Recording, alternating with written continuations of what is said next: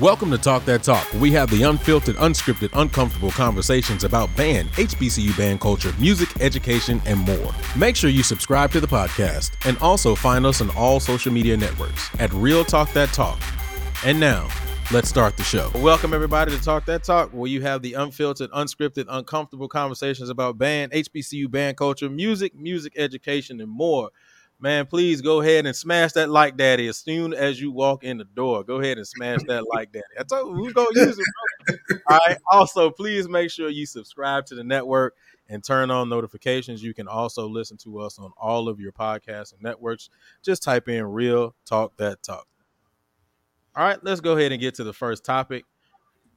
This kind of stems, like I always do. I'm always editing the videos, and I was looking back at some old videos that some old shows that we were doing while I was making some clips, and it really started to make me think, man. And so we're going a little bit cancel culturist this time. So let's talk about it, man. So here's the first topic. Do we lose our creativity as a culture by only existing in echo chambers? Do we lose our creativity as a culture by only existing in echo chambers? All right. Quan, let's start you off since you're on my right side, bro.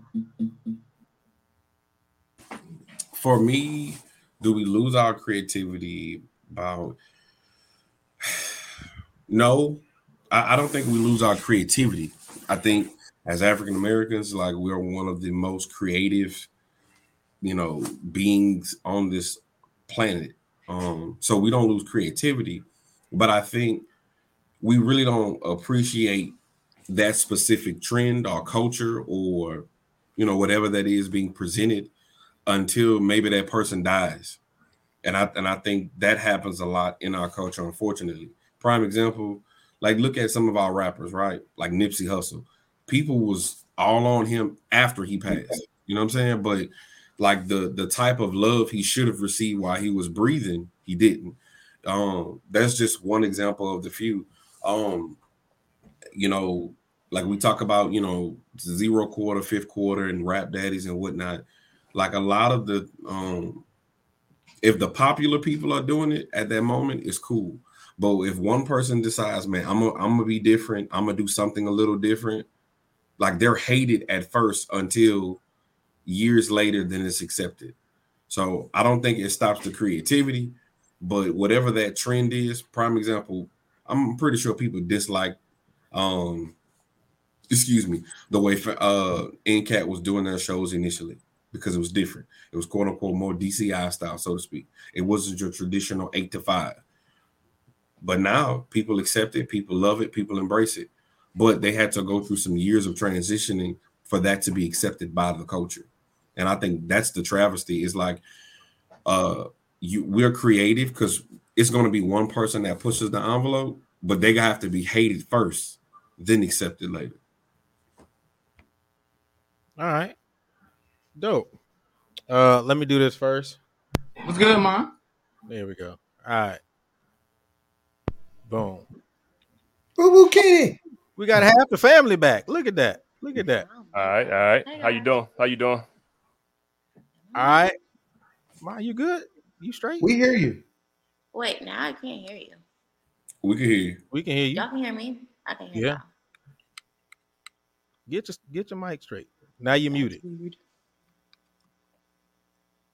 We hear you. As soon as you pulled me in, like I couldn't hear nothing no more.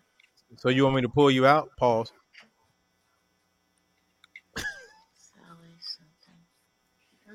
She ain't catch it. All right. Well, let's keep going on the topic until we get Maya straight. Rick, do we lose our creativity as a culture by only existing in echo chambers? I don't think it's because we only exist in echo chambers. I think that certain things are more popular than others. I think that when Robert Champion passed, we lost one of the biggest pillars of the band community with fam. And I think that we went into our corners about what we like. Like there's always been people that think that fam is whatever or Bethune Cookman is whatever, whether that's, amazing. I think they play with great sounds. Some people think they're boring. Some people think they're whatever. But the fact of the matter that you could not say that they weren't a good band. They did what they did authentically. Norfolk State was not a pillar organization in the band community. Most people hadn't heard of Norfolk State before, so we couldn't say, okay, Norfolk is going to always be authentically Norfolk. They ain't trying to be nobody else. You know what I'm saying? And that was one thing I loved about going there. And a lot of bands in the MEAC were that way. You could look around the MEAC and you could see all different styles and everything. And you may have had your favorite bands or whatever, but we all appreciated the fact that good band is good band. I think now, and I don't want to sound like that old head that's hating, because I think there's a lot of good things that's happening now. Like I said, for me, Song of the Year was that FAMU Young and the Restless. Like there are good sounds happening in band.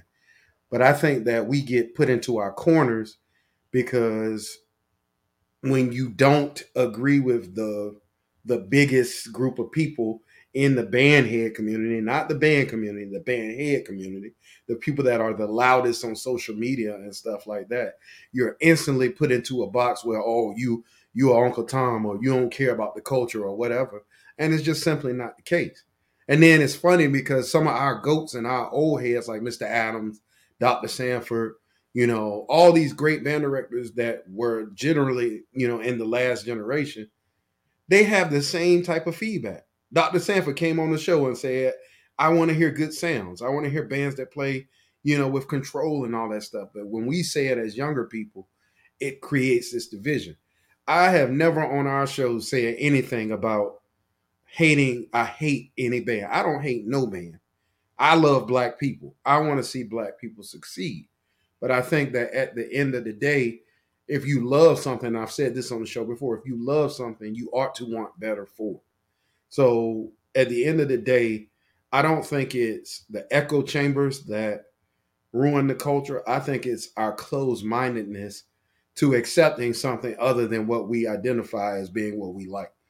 I can listen to my favorite orchestra is the Chicago Symphony. I just think the CSO is incredible. But I can listen to any other orchestra that's good. I'm also able to, I have an ear. So if I identify something I don't like, I should be able to say, I don't necessarily agree with that stylistic choice or whatever. And I don't know if we have that space now in the HBCU band head community. So I would just say, I don't think it diminishes our culture. I think right now, HBCU culture is experiencing some of the most recognition and success we've ever had.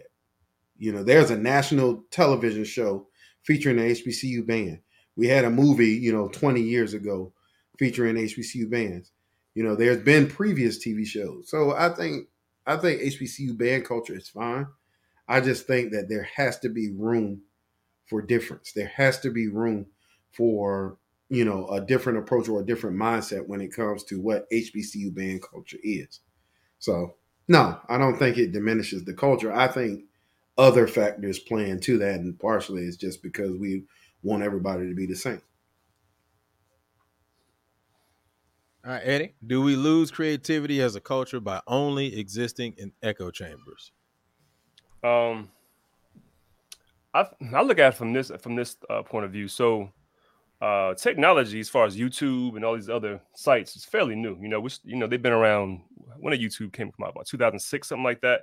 So I think we look at it from the standpoint of us being fans of the culture, part of the culture for well beyond that. I started watching I seen my first band show in 95. I was hooked from that point on. And so I think that we may be in a rush to change things. I don't know. I don't want to say abruptly, but I think we have to let the world know, people who are outside of the band head community, see what it is that show style bands bring before we're in such a tussle to change. I mean, I agree with Rick because there has to be room to grow.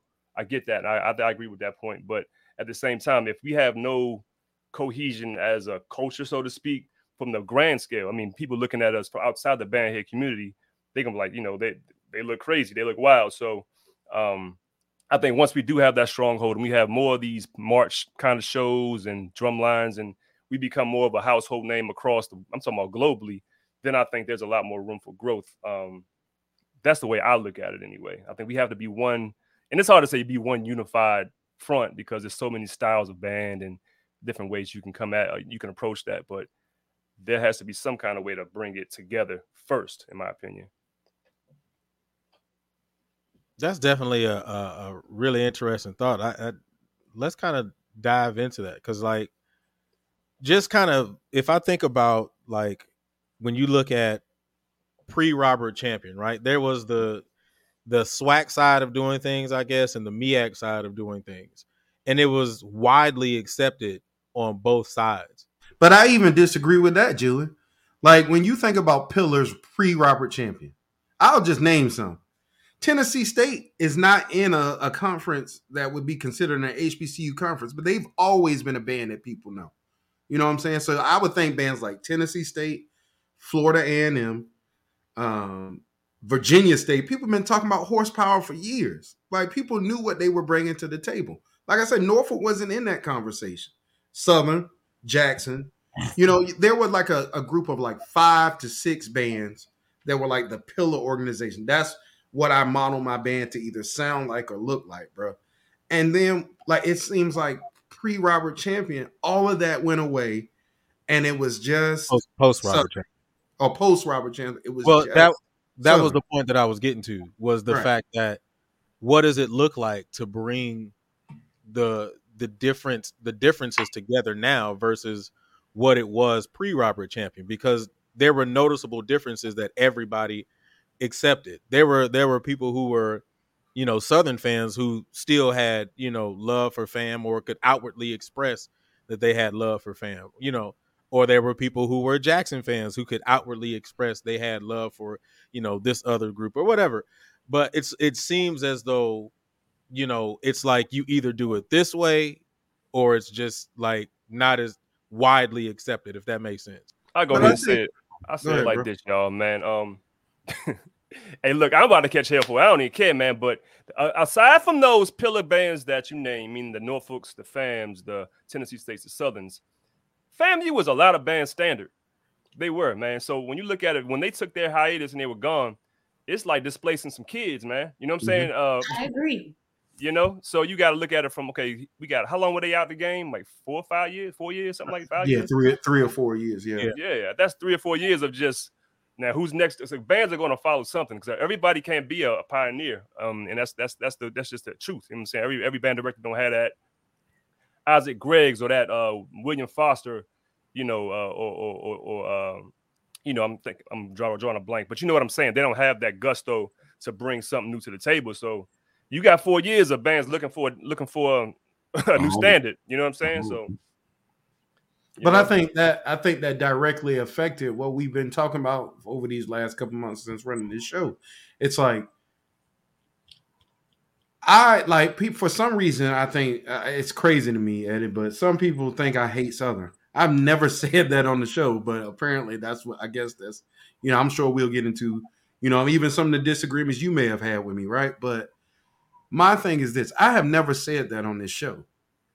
And I'll go on record right now. I've always been a Southern fan since I first heard Southern. We used to go to Mario room. I said this on the show, and Mario would show us those tapes, and I'm like, man, that's killing. But I could also, even at that time of loving Southern, identify, okay, there's some things happening there that, you know, me personally, my own personal stylistic choices, I wouldn't agree with. But I can still say, like I said on the show, man, I love Holy Grail, all these songs that they've played over the years that I really like.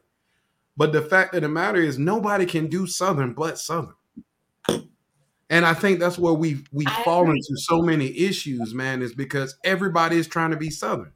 Ain't nobody going to ever outdo them at what they do. They are the kings of, like they say, kings of what they do. You know what I'm saying? And I think that if you constantly chasing them, then you ain't going to never be successful. So what I'm saying is, do something well that's authentically you at these other bands, you know, but that doesn't affect what good musicality is. That's what I've always said. Go ahead, Quan. I'm sorry, Eddie. I'm sorry. No, y'all good, fam. Because it's great that y'all saying it, but what I've realized, and like I say, I'm the youngest out of all y'all, and I think two things that has altered the perception and perspective of band pre and post Robert Champion. So pre Robert Champion, we can mention, and I do agree with Julian when he say it was a MEAC way. If you were in the South, it was a MEAC way and it was a SWAC way. If you were from the South, that's the perception. Yeah, you got to remember that's where I'm from. So that's the way. And you know what? Ironically, A&T was like the adopted SWAC band back then. If you remember, absolutely, right, because they did all that, right? So when you look at pre Robert Champion, like it's kind of like it was like, yeah, we was kin, we was cousins, but that's the East Coast cousins. You know what I'm saying? Because they certain drum lines, for example, like A&T, they had harnesses initially. Like we was like, you know what I'm saying? FAMU still had that old school traditional style, and so because they were like you stated, the pillar band, and that sound, that timbre from the woodwinds and whatnot, all the way up to when Mr. Julian White transitioned out of that position, like that was their thing. But when you wanted raw in your face, any song that came on the radio, it seemed like the song came on the radio Sunday, but then Saturday at the game, Southern was playing it. So we also experienced that too. Post Robert Champion, the difference is social media, and then the intent and the methodicalness of Southern's video team made you be like, I'm a Southern fan. And then we're also dealing with the generation of people now where it's like you had to go to a game to actually experience stuff. Now, every week you're looking at it where you have people that feel that they're Southern Knights and they never been. So, but it's great. But we can't fault them because Garrett is the GOAT. Like, no, right? No, we can't. But I think the biggest difference is you have quote unquote allegiances for people that you don't even know. You don't even know. Right? It's like you just a meat rider, bro. Like you just put it out there. Like that's what you is. That's one. But then number two, if you really look at it. And from my perspective, post Robert Champion, because they were in your face all the time, that was the new standard. So then this younger generation, they deal with trends. Like I look at real talk from the drum game, I can go by as a percussionist, the way people's drum sections form, the way they hit the drum is just like Jackson State. If you go through the South for the most part, outside of Southern, even my own alma mater, Prairie View, the drum section is just like the bass drum sections. I can look at it, but it's because they see it all the time. They see it. Social media has altered, I guess, quote unquote, the what was the word you used, Rick? I'm gonna say allegiance, but your taste for a specific band. Southern dropped 3-4 clips every other week in season.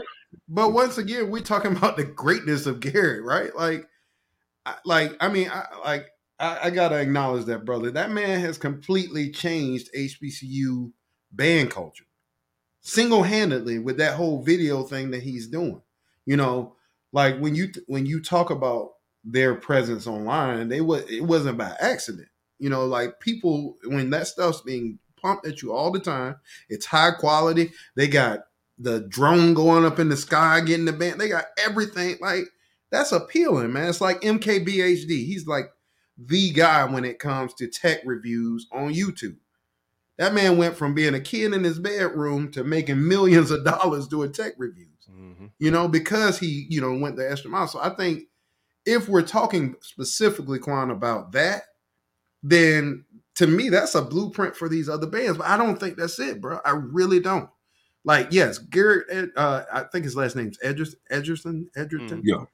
He's the GOAT when it comes to this whole video thing. But I don't think that's it. I think people genuinely have a love for that band that is regardless of what they do, man.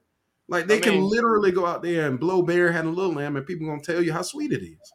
Go ahead, bro. That's us as a society, man. You turn the radio on. If they play the same 10 songs all day, every day, like they do, that top 10 countdown, you're going to start thinking, damn, that number one song must really be the shit. You know what I'm saying? So it's like, if we're fed, not a shot at any band, but I'm saying if we are, consistency is king, bro. Content and consistency is king. If you constantly bringing, like, y'all drop videos consistently, man. So y'all have greatness obviously coming. It's like when you do that, man.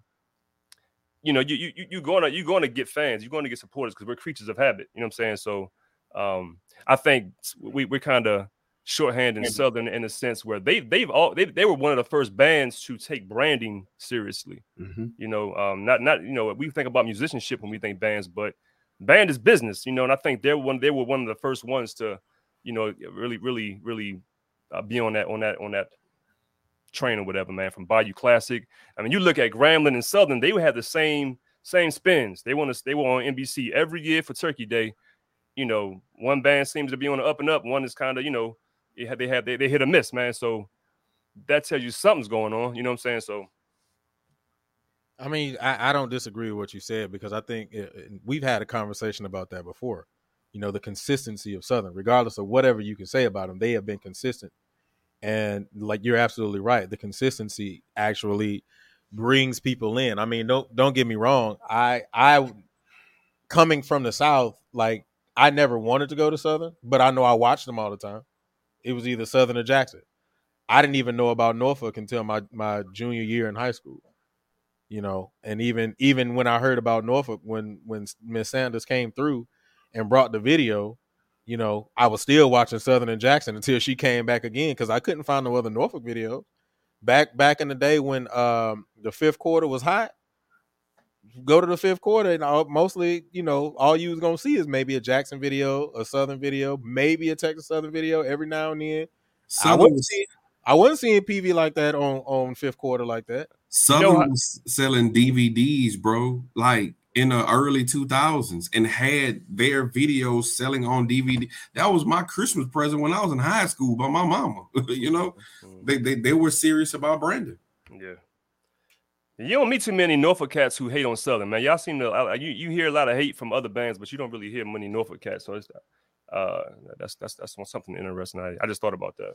Well, I mean, I think that comes from the standpoint of the fact that we can appreciate that they're authentically them, right? Mm-hmm. Like we're not trying to be them. And to be honest, when we were in the band, bro, we wanted to go against them because we thought we were the best band in the country. So I think it's like a mutual respect thing, right? Mm-hmm. Like going against GOAT. I mean, I hate to say it, it's a lot of good bands in the MEAC. But right now, Norfolk, man, you know, they're on another level. I think it is, bro. I think it's a lot of good bands that, you know. I think the CIAA got they might be on the up and up, bro. But yeah, we got some work to do in the MEAC, bro. I agree. We don't even know if the MEAC gonna be around for much longer. Exactly. That's why I don't know if I'm there with you, Rick, on that one, bro. But yeah, absolutely. I thought about going down to Norfolk to help them set up a battle of bands next week for the tournament, but I'm thinking, who gonna be at the damn tournament? I mean, who would show up, man? So Norfolk would, Morgan would, Central probably, and South Carolina State. Like I don't know, who else do we have that would? Dale State. State. Is Savannah State still in the meeting? Savannah's in the CIAA, ain't they? I thought they left. Yeah, I think they left. I don't know. Yeah, I think Savannah's in the CIAA now. We got some work to do, man. Yeah, we struggling. We struggling out there.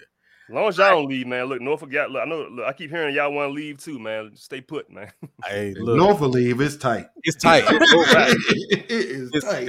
Completely done. It is over. Yeah. All right, man. Let's keep it rolling, man. If you're just tuning in, man, welcome everybody to Talk That. Golly, I messed that up. Jesus, my bad. I don't know how I did that. Welcome everybody to Talk That Talk. We have the unfiltered, unscripted, uncomfortable conversations about band, HBCU band culture, music education, and more. As soon as you come in, go ahead and smash that like, daddy. All right, get these likes up. We want the likes to match the number of views. Also, please make sure you subscribe to the channel and turn on notifications. If you're watching us on Facebook, you can come over to the YouTube channel, hit that subscribe button and that notification button. Also, you can check us out on all your podcasting networks at Real Talk That Talk. All right, let's move it on to the next topic. And then Maya will be able to get in on this one. She might curse today because I ain't heard her curse in a couple of weeks. You on the SMB7, bro? You know, I got to ask my technical questions right quick. What mic you on? Who, me? Nah, Julian. That's was that you that said me? I ain't see your mouth move. Your mouth didn't move. I thought that was Rick that said that. My bad. Yeah, what you want? Nah, man, I'm a real talk. I got an audio box from Amazon. That thing sound good, whatever it is. Man, I know how to. You know, I went to school for media. Oh, So okay. yeah, Okay. I did media at Norfolk. Gotcha. So yeah, I know how to mess with my levels really good. Mhm. All right, all right, here we go. Who you No, think? he just turned us all the way down, turned himself all the way up. I can't So we no, because I sound like can't shit. adjust y'all. I Because can't I adjust. got the SMB 7 right here. Oh, that's wild. That's like a Yeah. that's crazy. Yeah, well, Okay. I can't adjust y'all on You this. got to hook Rick up, man. He got an SMB 7. That thing should be kicking. Yeah, absolutely. I don't know what Mm. he's using though, so I would have to see what kind of box that you got going on. But anyway, all right, let's keep rolling. This is something this is not necessarily generally for the music band world, but this is definitely a very great question that we can tie in. Why do we cancel each other because we don't agree? Why do we cancel each other because we don't agree? Who started first? Quan. All right, so Rick, why do we cancel each other because we don't agree?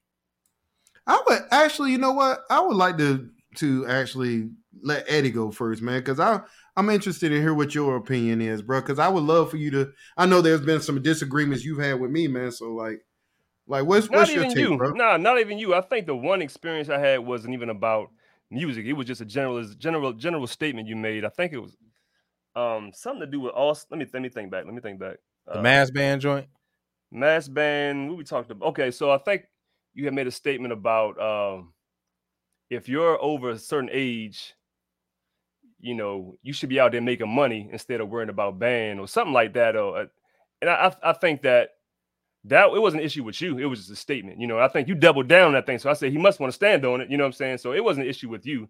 And I think the word cancel, man, I don't believe in that word. Cancel culture. I know some people subscribe to that, but I think that that's a mentality. It's an admission of defeat. You know, I don't think I've been doing this for like 4 years now. You know how many people just can't stand my guts and I can give a damn. And they try, you know, they do a little posts and try to, hey, Eddie, this and that. I don't believe in that word cancel culture, man. But I do think that it gets back to the first question as far as working in this microcosm of different, you know, cliques or whatever you want to call it within the band community. And if you think a certain way that's outside of that mindset, you're going to be singled out for that, man. So I don't think it's, you know, and it's different groups, to be honest with you, it's different groups. Like, remember back in the day, we had SWAC page and SWAC fans, and that was where you went for your shit talking in the band world. Yeah. But now we got different Facebook groups that have, you know what I'm saying, taken over that role. But we live in a world of sensationalizing certain things, man. And everybody wants to go viral. Everybody wants to, for their shit to be trending or whatever, man. And to do that a lot of times. And I look, while I say that, man, I think that I did have a problem with that statement, but if I can go back, I probably would have, because I never talked to you one-on-one, Rick. I don't think you even met before, but you sounded passionate about it, man. So I was like, man, look, let me share the thing with, like, y'all. I didn't think it was going to go the way it did, though, man. So if I could have gone back, I would not have just posted it like in a group the way I did, man. So I will apologize to you on that, man. Yeah, no, I don't have a problem, bro. We good. You know what I'm saying? Like for me, yeah. I mean, I'm spoiler alert. I'm about to triple now. So what I actually said, bro, was I'm about to triple down right now. What I actually said, right? What I actually said was, if you're 40 years old and you still work, your main focus in music is trying to march with some 18 to 20-year-olds in a band to just show them how amazing you are. That's what I said. I think your priorities in the wrong place. I'm still there, bro. Like that whole argument, right, was like, it was an argument even between Mario and I, right? Like Mario did completely disagree with me at the time, and we've since talked about it. And he's feeling what I'm saying. That was a 30-minute conversation that we were having, bro. I had spoke for like 15 minutes. So it was like, I prefaced it by saying, we as older people should be more focused on the alumni band side rather than the summer mass band side. And I used the PV versus Southern alumni band battle during the summer as an example, right? Because to me, that was cool as hell to see all these old goats come together, you know, and try to get it back up again. Chop's terrible, but they out there trying to make it happen. To me, mass bands, it started as all-star band, right? For kids, for high school kids. And the statement I made was like, and we had a brother come on the show like a week or two later, y'all, Julie and Quan, I don't know if y'all remember that brother from North Carolina came on the show. And he was like, yeah, man, when I was in march and mass band, yeah, we had older members. Yeah, they were drinking and smoking weed and all this stuff. He was from Detroit. Detroit, yeah. But he's a band director in North Carolina now. But he was like, yeah, we were doing all that stuff. And I simply asked that brother, do you think that's appropriate for our kids? Like, I hate the fact that our kids have to grow up so fast, man. Like, why is my 18, 17-year-old daughter in a situation with a bunch of grown men drinking, smoking, having a good old time? And I just think that's inappropriate. Do I have a problem with mass band? No. I have a problem with the approach of some of these mass bands. You know, like I said on the show, would a tuner hurt some people? You know what I'm saying? Like, I have no problem with it. I just think that there has to be standards to everything we do as Black people. Yeah, I mean, go ahead. Go ahead, brother. Go ahead. I was going to say, look, I'm privileged enough to have grown up in situations where I didn't have to grow up in poverty or just in different, so in certain parts of the country, man, that is like the only leadership or the only sense of fatherhood, so to speak, that some of them kids will get. And band is big in the South, bigger than obviously where we are in the East Coast. Y'all in Texas, right? I think y'all in Texas, but no, I'm in Texas. Because Rick is from Norfolk. Yeah, I mean, I'm just trying. So whenever I try to think outside of myself. Because I mean, I know, like I said, I was privileged enough to not have. I had a father, I had uncles, I had everybody that I needed in my life to guide me the way that that I need to go. But I just think that I hear what you're saying. Like, you're 40 years old, what you doing in the band with some 18-year-olds? But I think there still is a need for a lot of those kids, man, just to keep them on track. And in that same conversation, bro, I said the exact same thing. But what I said is that's called being a teacher or a mentor. That's not called being a marching member. Oh, like, okay. I think those type of relationships are important as well. My issue is, bro, and I use this as an example even then.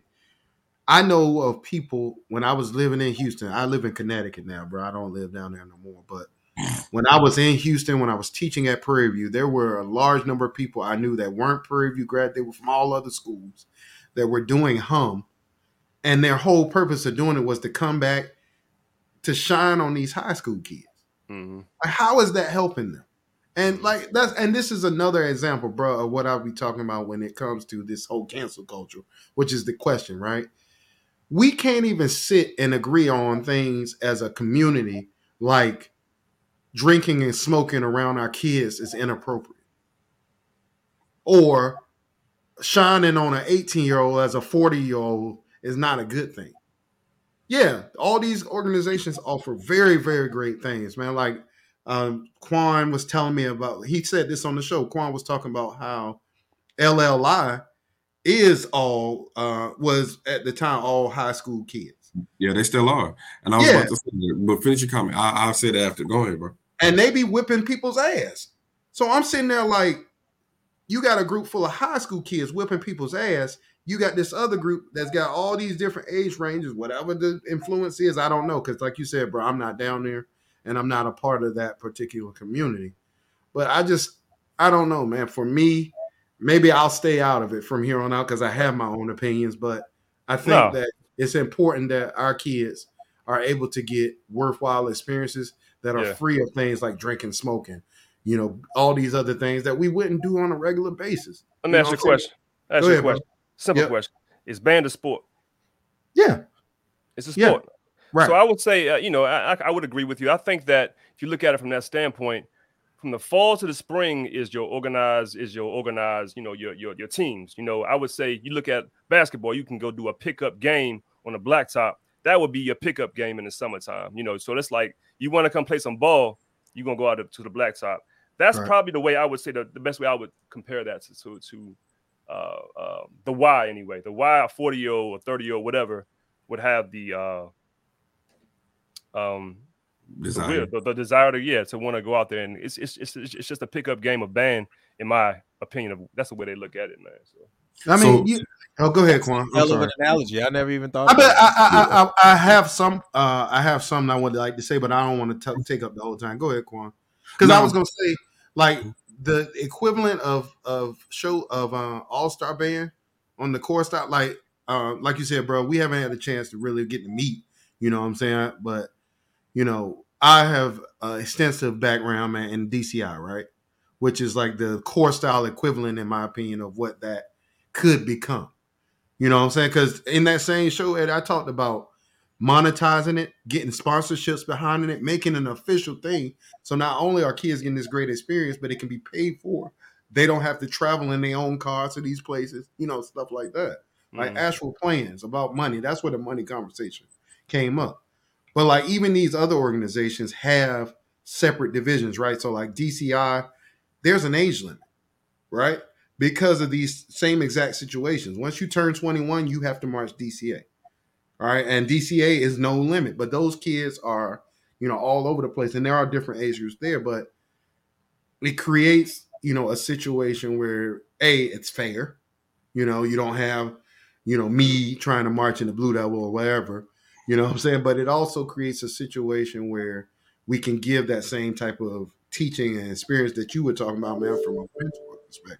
I think we're all saying the same thing, just in different ways or different approaches of doing it. But go ahead, Quan. I'm sorry. So for me, I'm gonna take a different approach. I don't mind none of that. And I did see one of our viewers, I think it's Jared. He says LLI marches college member too. That's something I only could speak about when I was, observing LLI and whatnot, and that was the early 2000s. They didn't. That was a high school thing. That was a real audition thing. When I first arrived to Houston, Greater Houston All-Star was a high school thing where you had to audition, where they had specific facilitators and clinicians where they taught you, hey, this is how you do these specific drills, where some of the band directors from the city was like, hey, we support this, and not all did. We're talking even like now, but certain clinicians and master teachers went there, and it was like, so we're gonna do a simple drill show, and we're gonna make this drill show. Y'all can take these same concepts and methods back to your high school. Because let's be clear, as a director now, we can all say, well, at least they're being on their horn during the summer. Absolutely. You want them out of trouble, right? You want them doing something productive. You want them to continue to practice. But we also know that everybody has different ideologies in precepts on the way that they teach. So I know for a fact, Julian's band director did not approve of Greater Houston All-Star. He didn't. Now, is he a GOAT, in my opinion, as a band director? Hell yeah. But that was his preference. And so that's how they got down. So I don't think it's wrong for another high school director to be like, nah, I don't support that, and give whatever his various reasons why. My only thing is, if you're going to have all-star band, have it where it's high school, and have it where if they paying this money, what they coming back with? What can they come back with that's truly tangible, that's positive, that they can bring back to my band program? Like, what's the point? Because I think if you can give a person like a sheet to say, we working on scales, we working on lip slurs, we gonna work on breathing this year, we gonna work on all of this. Yeah, we gonna march and play, but all of this is what they get in this package. I guarantee you'll have high school band directors that will sponsor specific kids so that they can attend. Now, I'm gonna be real with you. At DCI, that happens. And I think that's the difference. So when we were just talking about the last topic, we were talking about marketing. Some of these mass bands, and again, I only know a few. I can't speak for everybody, because the young man that was from Detroit, that was from North Carolina, he said they do that in his particular all-star band program. If they're doing all of that as a band director, I'm gonna support that. Why does FAMU's band camp have been surviving for so many years? Because we know the standard of FAMU, and we know what they teach is going to be great to bring back to my program. But we also know that when you go there too, Quan, you ain't just doing marching band. You're doing jazz band, you're doing concert band, you're doing solo and ensemble, you're doing quintets and stuff like that. It's a curriculum. It's not how, just come blow your damn brains out with no instruction of how to do that. You know what I'm saying? Right. So I mean, so when as a director, and I'm speaking from my seat, because I'm the only band director here, and I got my partner that's a drum instructor, it's specific teaching that we want around our kids. And we know that the person that stands on the podium has the most influence during that time frame. And if I don't agree with that, I can agree to disagree with his philosophy of teaching. And if I don't, just like if you may have kids, and this is my first time meeting your fam. If you like, I know you're saying you're putting your daughter to sleep. It's certain teachings that you be like, nah, my daughter not about to go around there. I think that's the same philosophy we have as band directors with our kids. Not saying that we discredit that person, but that method we may not be in agreement with it. Yeah, I mean, you made a point. You saying like, show me something tangible, show me something that you will bring back.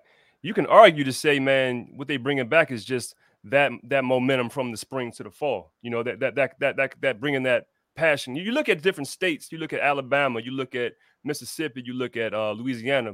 We have very prevalent summer band programs. And you look on the East Coast, we don't have that culture. Not saying that is what's contributing to the fall's success, but I'm saying it's an arguable point right there. It could be some segue from the spring to the fall that's being contributed to the momentum that's, you know what I'm saying, by way of those summer band programs. Just saying that could be what you get from that. But Eddie, what about, like, I'm sure you are aware of this, bro. Remember when Virginia was trying to start that all-star band? They tried, right. That thing died fast. Like it did. And, you know, I know a lot of the brothers that was associated, and they good dudes. In my opinion, I may be wrong as hell, man. I'm not Nostradamus here. But in my opinion, I think what contributed to it is the fact that they weren't trying to play like Virginia bands. They were trying to be Southern North. You know, I think the cat that ran it was a Southern graduate, Norman. He actually was a Southern mellophone player that tried. I didn't know. See, I didn't. That's why I say I'm coming from the position of ignorance. He came from Southern, but wasn't he from Virginia though? Yeah, he went to what's that high school in Richmond? I forget the name of the one that Henrico. Yeah. Either Henrico or Huguenot. No, it won't Huguenot. He's at Davon Yonkers is at Highland Springs. Oh, Highland Springs. But yeah, he's the one that started that. Anyway, my bad. I didn't mean to cut you off, Rick. But no, man, like you said this in the first question, bro. You were like, each area, it's MEAC and you got SWAC. Every band, every conference has their own identity. If I'm not, and I don't want this to sound like I think it's gonna sound, but if they were trying to do that in the mold of Norfolk, which is the standard in that Virginia area, I think it would have been a lot more successful. Or bring Miss Sanders out. Miss Sanders is a hell of a teacher, man. You know, get those, I think it was like 40 people in the ensemble, and really, like you said, bro, make that an educational mentorship type of experience. I think it's something that Norfolk State could have easily jumped on. Well, I mean, apparently it was a thing with Norfolk and Hampton. They were both working together. A Hampton band director, Dr. Jones, actually gave them access to the band room and everything, but they apparently broke a few rules that he said, look, don't play at these locations, something like that, but they broke those rules, so it was a wrap from that point on, man. And then some other stuff we can get into. I don't want to put all this, but yeah, it could have worked out, but they weren't following the script, man. I just have one question: why we don't have middle school camps like that? I always say this on this show: the way your high schools will thrive is if your middle school is being fed. And I'm just saying, we hone in on mass band, but are we feeding the middle schoolers? And being honest, that's one of my goals, is to start a summer camp or at least a 2-3 week aspect where we, if you're a beginner, we have these master teachers that can start you on how to set your embouchure. So when you go to school, to your respected high school, as a middle school student, as a 6th grader, you already know you already are ahead of the curve to prepare you for that middle school aspect. And I'm in Texas as well for the UILs, for the solo and ensemble, so forth and so on. Why are we not feeding into the middle school? Because if my thing is this, if you're a middle schooler and you know how to play and you have great tone and you understand breathing and phrasing, it ain't nothing for me to teach you how to march when you're a freshman. But I feel like it's the Black culture. Again, we want instant gratification and we want to be entertained so much to where, not being ugly, other cultures, they see the same thing. They want to be entertained. When it's a lot of education that goes into this, and we need to focus on that side too. And I'll leave it at that. All right. The only way a middle school camp, Quan, will be beneficial to the standard that I think you're talking about is if the students are being taught in a way that it's going to lead to those developmental things that you're talking about. You can get 150, 200 middle school kids in a room, and if you just in there teaching them to blow their brains out without any detail to the actual standards of what it means to play your horn correctly, then you can do way more harm than you can do good. You know, like Julian brought this up on the show probably about 3 or 4 months ago. He was like, when he got that job and that drum line. You remember that, Julian? You was like that after school drum line fighting to try to start a program because everybody was so enamored by playing all these marching band beats and stuff after school. You got horn players outside playing marching band grooves. You know what I'm saying? Like instead of inside doing those techniques and stuff that you're talking about. So I think at the end of the day, me personally, I think a middle school camp would be awesome. But I think it has to be done in a way that leads to development rather than trying to mimic these big schools who have adults in them who have developed, Amishers over 5, 6, 7, 8 years as opposed to 6 months. You know what I'm saying? So I think that's a really important part of it. Somebody in the comment brought up, the Atlanta drum camp. Like that's a prime example, bro. Those kids are reading. Those kids, and I think one of the young ladies, she was highlighted. She received a full. I know she received a scholarship to Hampton, right? Yeah, yeah, bro. It's like, but that's run by Bernard. Bernard is MD. MD standard was you gonna read this music. Mr. Bethea won't in there telling people what to play. That man was passing that sheet music out and say, "All right, let's go." How many band programs do we know of, y'all, that don't do that? All right, we playing Michael Jackson. Y'all play this. Boom. Like that's in a lot of places, that's the standard, right? Like treating the percussionists as if they're not musicians. So like that once again, Quan, goes back to what I was saying, man. You have to have the right people in front of these kids in order for it to be beneficial. Teaching by rote definitely has its place. Don't get me wrong. But it shouldn't be the basis of your music education. All right. Let's keep it going though, because we way off topic. But it's good, man, because I want y'all to rock. I want y'all to go ahead and get it in. There's nothing wrong with that. But let's bring it back to the topic. Let's get Maya into this. I want to hear Maya's sweet angelic voice as she's doing her work and doing. Hey, boo boo kitty. Head ass Shaq.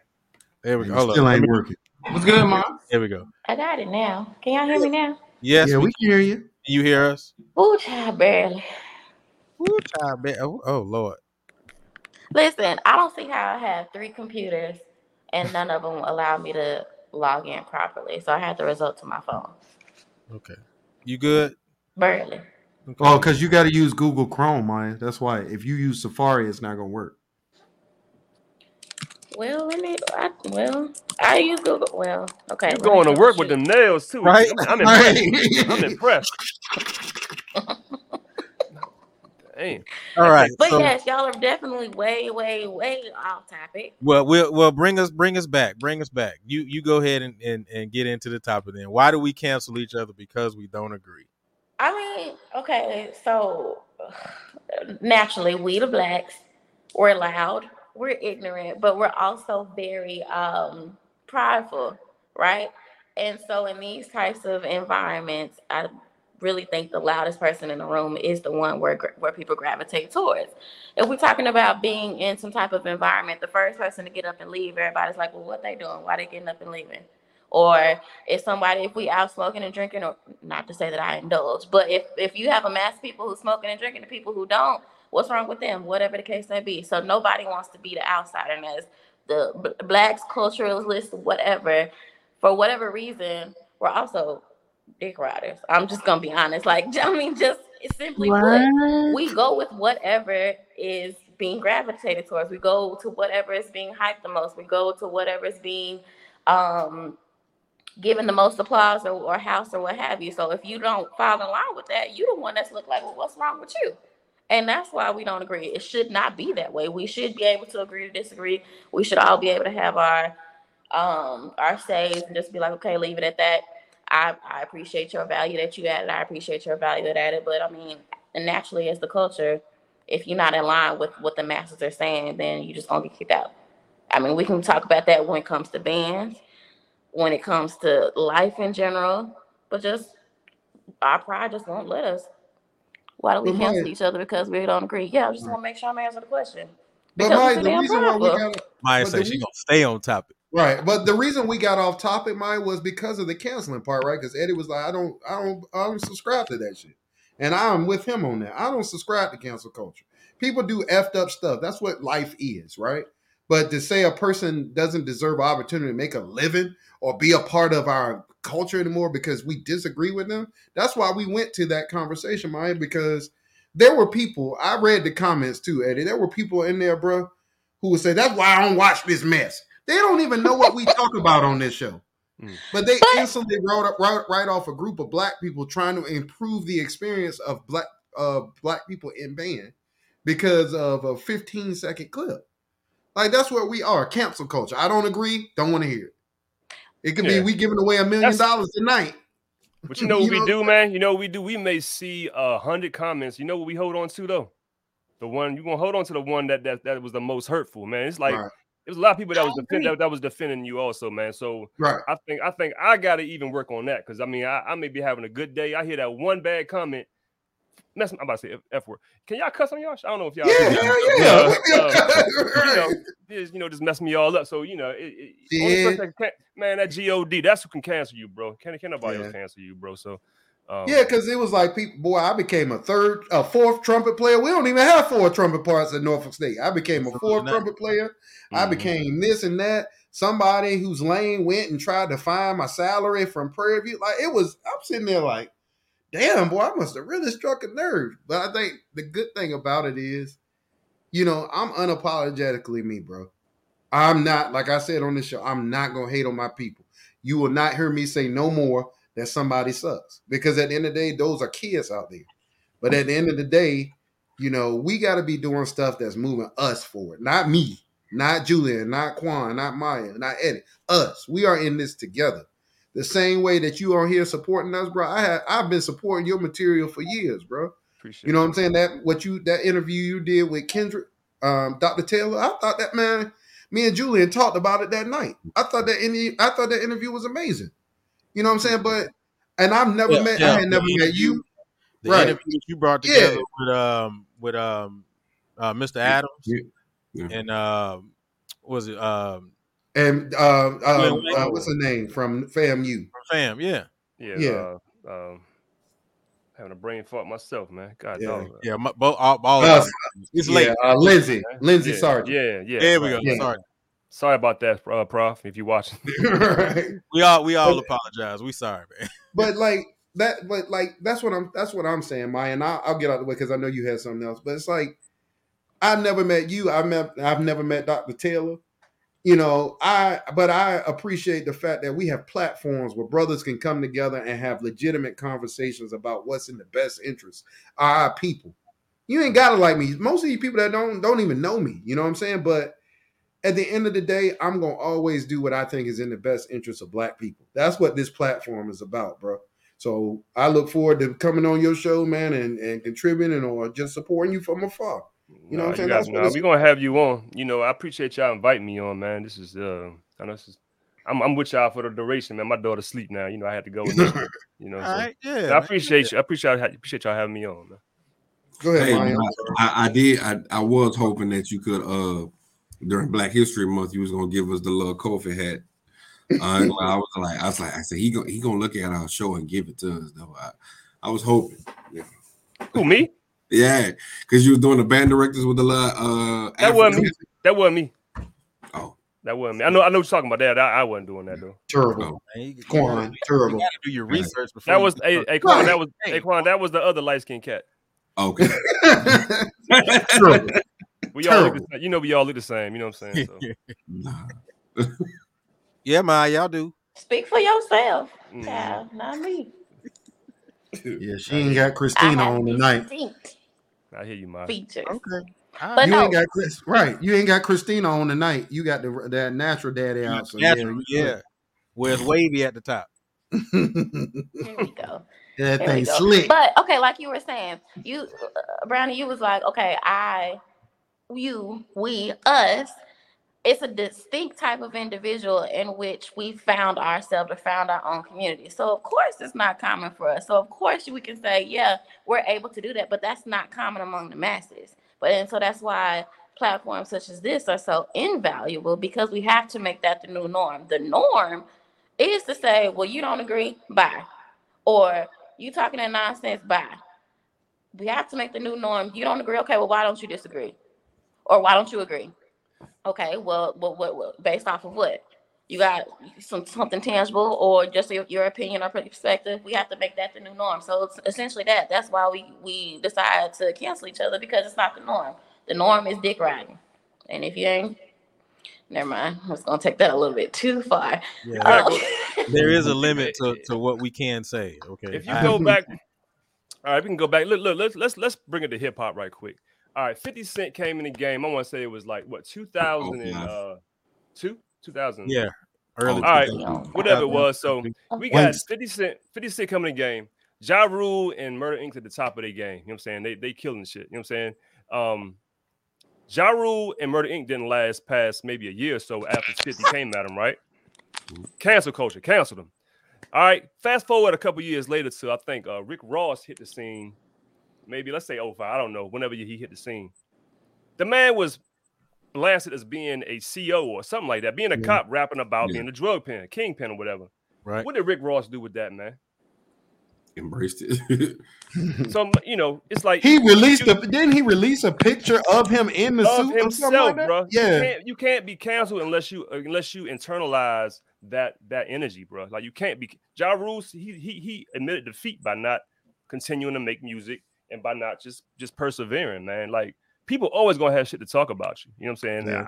I choose not to pay it no mind. Cause you know what I'm saying? Nobody can cancel you, bro. That's just all I'm trying to say. It's on you to be canceled.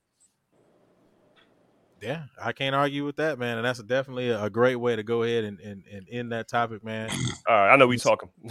No, I mean, hey, like I said, I'm always let people rock, man. But let's keep it going. Welcome everybody to Talk That Talk. We have the unfiltered, unscripted, uncomfortable conversations about band, HBCU band culture, music education, and more. As soon as you come in, go ahead and smash that like, daddy. Man, I see some likes that already went up. Keep those likes going up. Go ahead and click that button.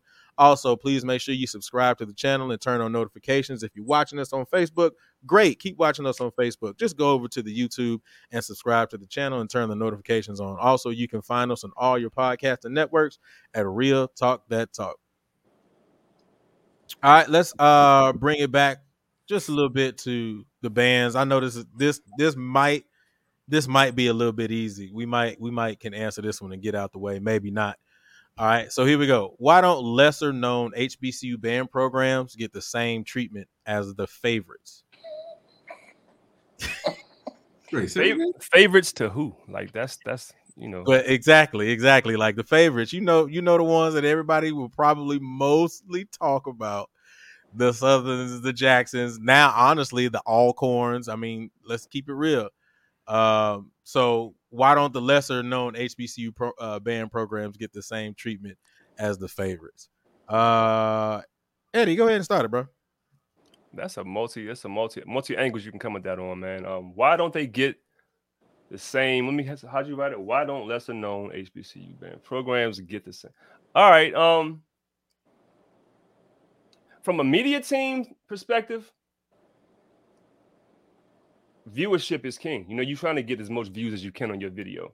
So I'm not out there filming like a lot of the time. I probably would if I was, in that geographical location. But filming band A and band B, if band A is known to bring views, you're gonna film that band. If you film band B and it's a dud, are you gonna go back and film that band? That's just from a media team standpoint.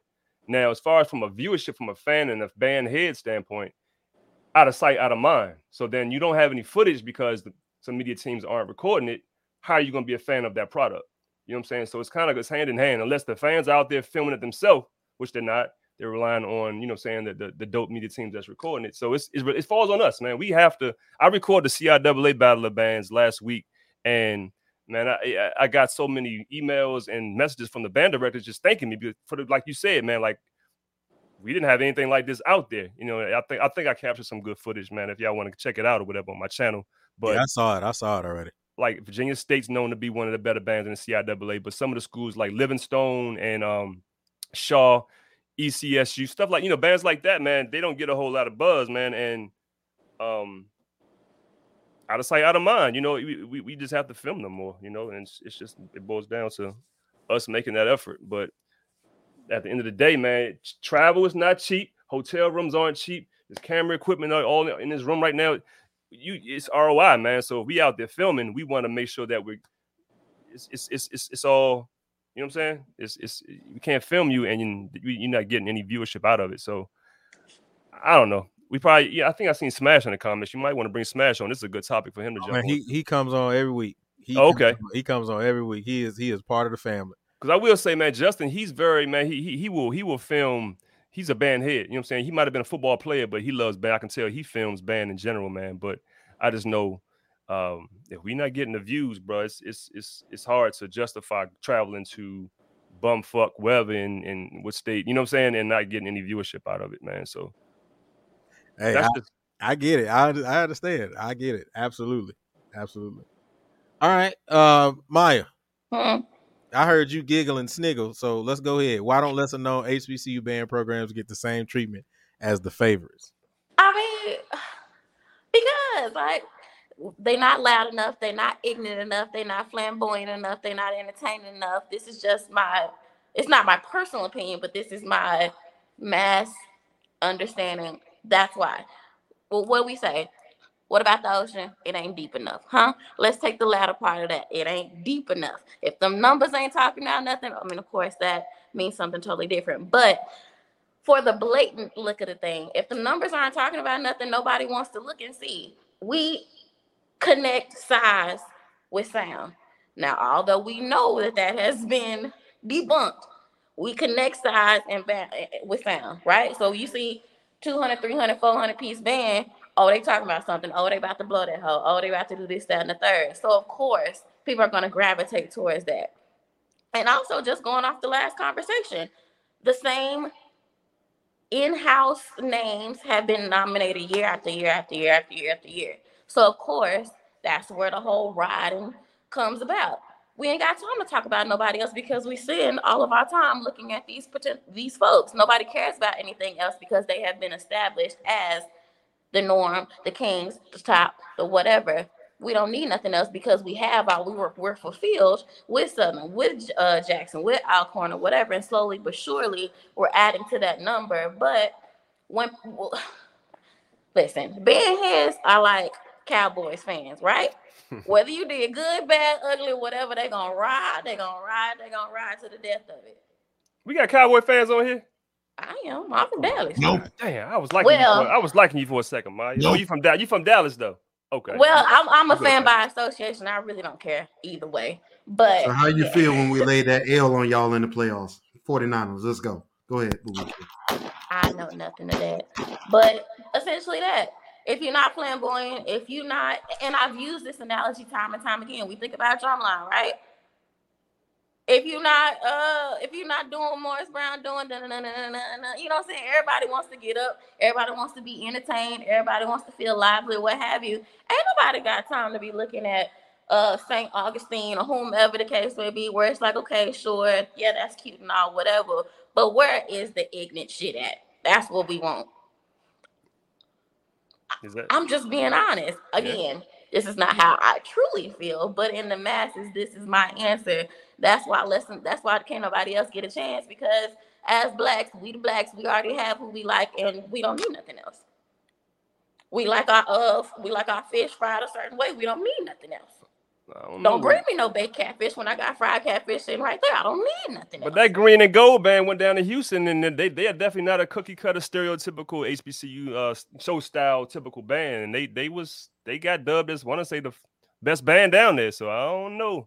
But I don't disagree with that. But what I will say is Norfolk still won't get the same type of energy that the SWAC schools get. I'll actually put it on the SWAC schools, because the SWAC schools in general still will get more more energy than Norfolk. And Norfolk has been known to make those surprise guests and slap people in the face. Like, think about Honda when we first went down there. The first year, my last year marching, the first year we went down there, boom.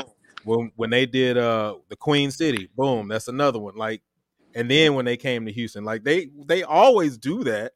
But then it's not like people are like, oh my God, I got to get more Norfolk in my life. It's like, all right, man, that was pretty dope. You know why though, man? It's like when you drop a hit record, for example, you always got to have a second and third hit to follow that, man. So it's like that's the problem. Norfolk's just the geographical location. If y'all was in the center of the country, bro, like in Tennessee or something, bro, it would be a whole different story because y'all would be able to answer those, follow up with those performances with more back-to-back performances, man. So it's like out of sight, out of mind, bro. It's like that shit happened early in the season. It was like, what else could we look forward to other than that from Norfolk, you know?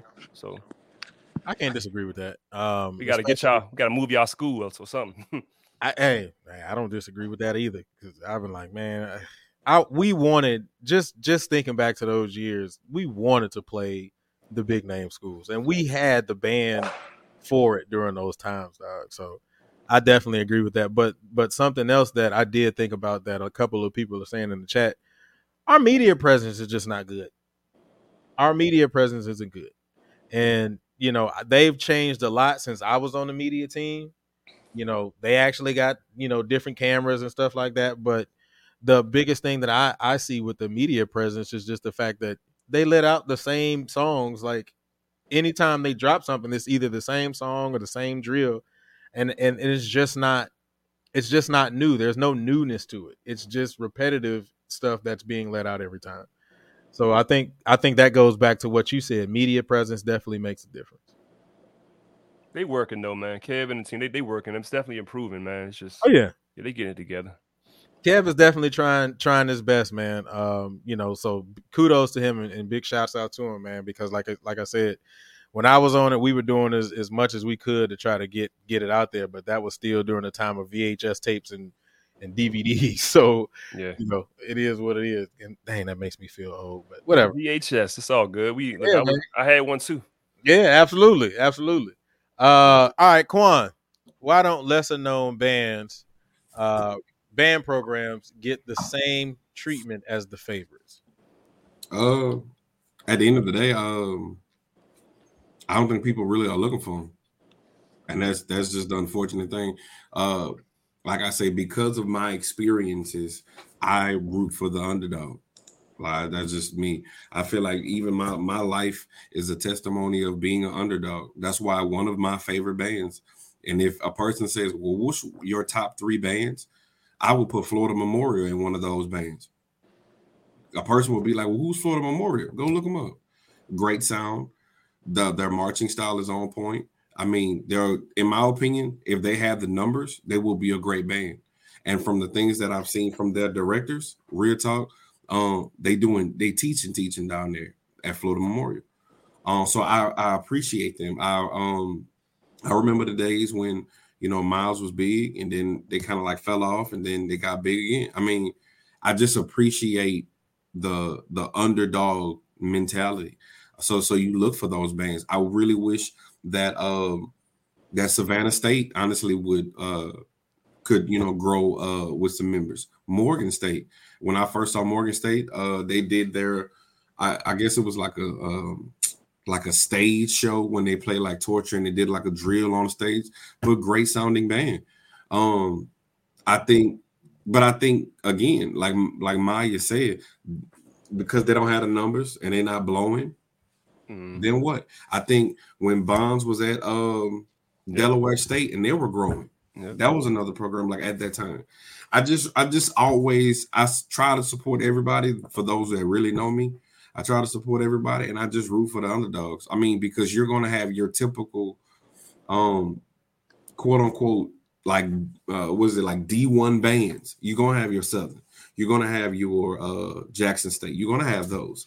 And the messed up part about that is, even though I feel like Prairie View is a big dog in the fight, they always push PV to the side. So I mean, y'all about to kill me on this because everybody on this panel is educators, right? Yeah. So not mine. Okay. So I think you mentioned the word they had a good sound. They sounded good. being a small band, it's not good enough just sounding good, you know. And I think that you don't have the luxury of just saying I sound good. I should be reputable. I should be out there. I think Talladega, they set the example of you got this new program. They weren't dubbed as sounding good for a while. You know what I'm saying? A lot of people still say they don't sound good. I think they sound great now, but that wasn't their calling card. They weren't known as being this great sounding band back in 2013 whenever they started, but they knew how to make moments. They knew how to make themselves present in the moment. It's like you can't just say, all right, I'm a small band. I sound good. Look at me. It's you got to create moments, man. I think by them being at the Bacchus Parade in 2015, whatever year that was. I was there.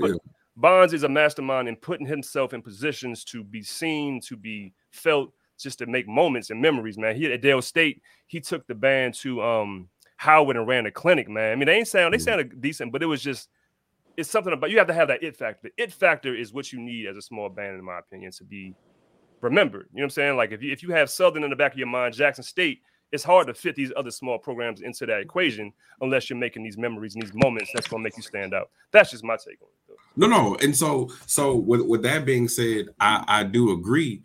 I think, but in regards to the question, in regards to the treatment, if you go look at like some of, like I say, from this past year, some of Florida Memorial's like tapes, like they'll be like the only difference, in my opinion, between Florida Memorial and I don't know a school to compare it to, but another larger school, the only difference you would see is they don't have the numbers as that particular school. But when it comes to marching style, like I say, timbre, when it comes to field show and innovation and themes of shows, different things like that, they already there. So they meet those marks, but like, what is it about them that makes like what leaves that lasting memory in your mind? Like, is it something that you walk away and say, damn, I just can't forget this part of what? Like, what is it about FMU that makes you feel like that? So for me, I started seeing that particular school during like COVID, and I just saw them marching. And then, like I say, wasn't a lot of numbers, great tone. Like when it came to volume, dynamics, all of that, they had it. When it came to marching style, the way they looked, their presence of marching in, I was like, this is going to be a great band. The only difference was they weren't 100. Outside of that, auxiliary, staging, all of that was on point. And that's why I say, so for the question, why don't lesser unknown band programs don't get the same treatment? I do agree in regards to media. I do agree with you from the perspective of how Miguel Bonds, Dr. Bonds, basically positioned himself. But if we're gonna keep it 100, everybody liked that they were the little dog that was like gnawing at the quote unquote big dog in the neighborhood. And I think that's what started, elevating them. But if we just gonna keep it 100, that band program was encapsulated with different people from different bands. So they had like, it's kind of like it was a different approach for him. Like if you march for TSU, but then you march for Talladega, some of your people is going to watch that. And I think that's how it started snowballing in a positive manner for his program to now. Yeah, I agree with that too. Yeah, I agree with that. So ultimately, it kind of goes back to what Maya said in a sense. If you ain't blowing that hole in the right spaces, then it don't matter. Because I don't disagree with you, Quan. I think Florida Memorial is doing a good job. I think they're actually doing a great job for a small group. I mean, it's very famish, but definitely I would say that they're doing the more Florida style of band. Let's just put it that way. But they're doing a great job. But like Maya said, we the blacks, like we like it loud, we like it ignorant, and we want to be entertained. And if you're not blowing that hole, then she might have a point there. She might have a point. I don't know. With a nail in the way. All I see is under her nail. All right. Rick, why don't lesser known HBCU band programs get the same treatment as the favorites? At least the underneath of her nail is clean, so we in good shape. You read my mind. That's a good right. She had that dirt under there. Yeah, it would have been tight. Oops. What y'all say? I said you are doing a good job with that, with clean keeping them. Right, My grandmother told me to always look at a girl's bathroom, shower, look at her kitchen, and look at her nails, man. So what's wrong with my nails? They look good. They look good. Oh, thank you. So I think y'all being nice tonight. But let me be the ass. I always got to be the ass on the show, so I'll go ahead and do that. We know. Are we gonna sit up here and act like majority of these small bands aren't good? Like, come on, y'all. Like, the reason why people ain't giving them the same credit is because a lot of them have a lot of growing to do. Musically, it just doesn't sound good. Julian, you on this show have played clips of some of these smaller bands that we talking about. Florida Memorial, Kentucky State, North Carolina Central, those bands are outliers. Did y'all hear that dog on CIAA Battle of the Bands? I'm just going to leave that right there. I'm just going to leave that right there. I'm going to go look Come on, at y'all. Hey, yeah, Come on, okay. like, You got to elaborate on that. Which band stood out to you or did not stand out to you? The band that stood out to me from CIAA, what school was that? Virginia The State. school that's like, all right, now we about to open up. What school was that? Shaw. Shaw. Yeah. Shaw was the best band there. Small band. How the rest of it sound? That's why I love band heads, because we're going to have our own opinions, right? Right, man. I mean, I just think that we got to stop telling. And the thing about it is they can't recruit. You can't go into a band room with a 5-star recruit for band. So a kid that's all district, all state, or whatever, say I'm from such and such school, which is a small school, doesn't have that band tradition. And then Dr. Taylor from Southern come in and you like, I'm sorry, y'all were nice. Y'all offered me all this money. I'm going with the Kings. You know what I'm saying? Like, that's like, we got to be honest, y'all. That ain't no different than that story that you told me when you were in there recruiting. Hey, we don't need you. We don't want you. But if you come, we appreciate it. I don't know, man. Bro, a band director literally said that I was in the room with it was 3 of us in there. I ain't gonna put who it was out there, but he was a band director, and he went in there and said, "Look, we don't need you, but we'd love to have you." Yeah, I agree with that. I know, like back when I left school, I went to the military, and I went to the recruiting station, and this was the time when look, I'm going to the military. I made my mind up. I went to the Air Force first. Because I was told, man, they got all the money, they got all the technology, which they do. You know, Air Force got the money. So I go in there, and I wasn't impressed, man. Like, they were the ones to go with if I wanted to advance my career faster, or if I wanted to get the most certifications and degrees and stuff. But I walked past the Marines room, and, you know, Marines, we ain't got no money, man. But he was out there. He's like, look, same thing like you said, man. We don't promise you a rose garden, what he said. But, you know what I'm saying? But we're going to challenge you the opportunity to become a Marine. I was sold, bro. I'm like, damn, you know, it's just like, so I'm thinking like a small band they may not be able to match the, you know, some of the names you dropped or whatever, as far as recruitment, gusto or whatever, but it's all about positioning, man. You know, you got to be a salesman. But the other part of that, Eddie, is we all know the eliteness of the Marines. Everybody can't be a Marine.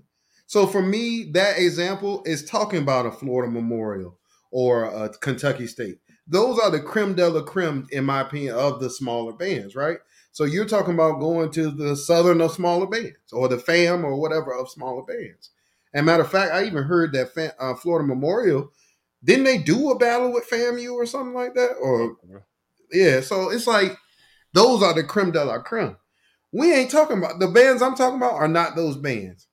You know, I don't want to say any names because, you know, but we all know we ain't dumb. We all know what sounds good and what doesn't. And we also need to be able to have a space to critique in that way. We don't have to say the kids suck. They kids.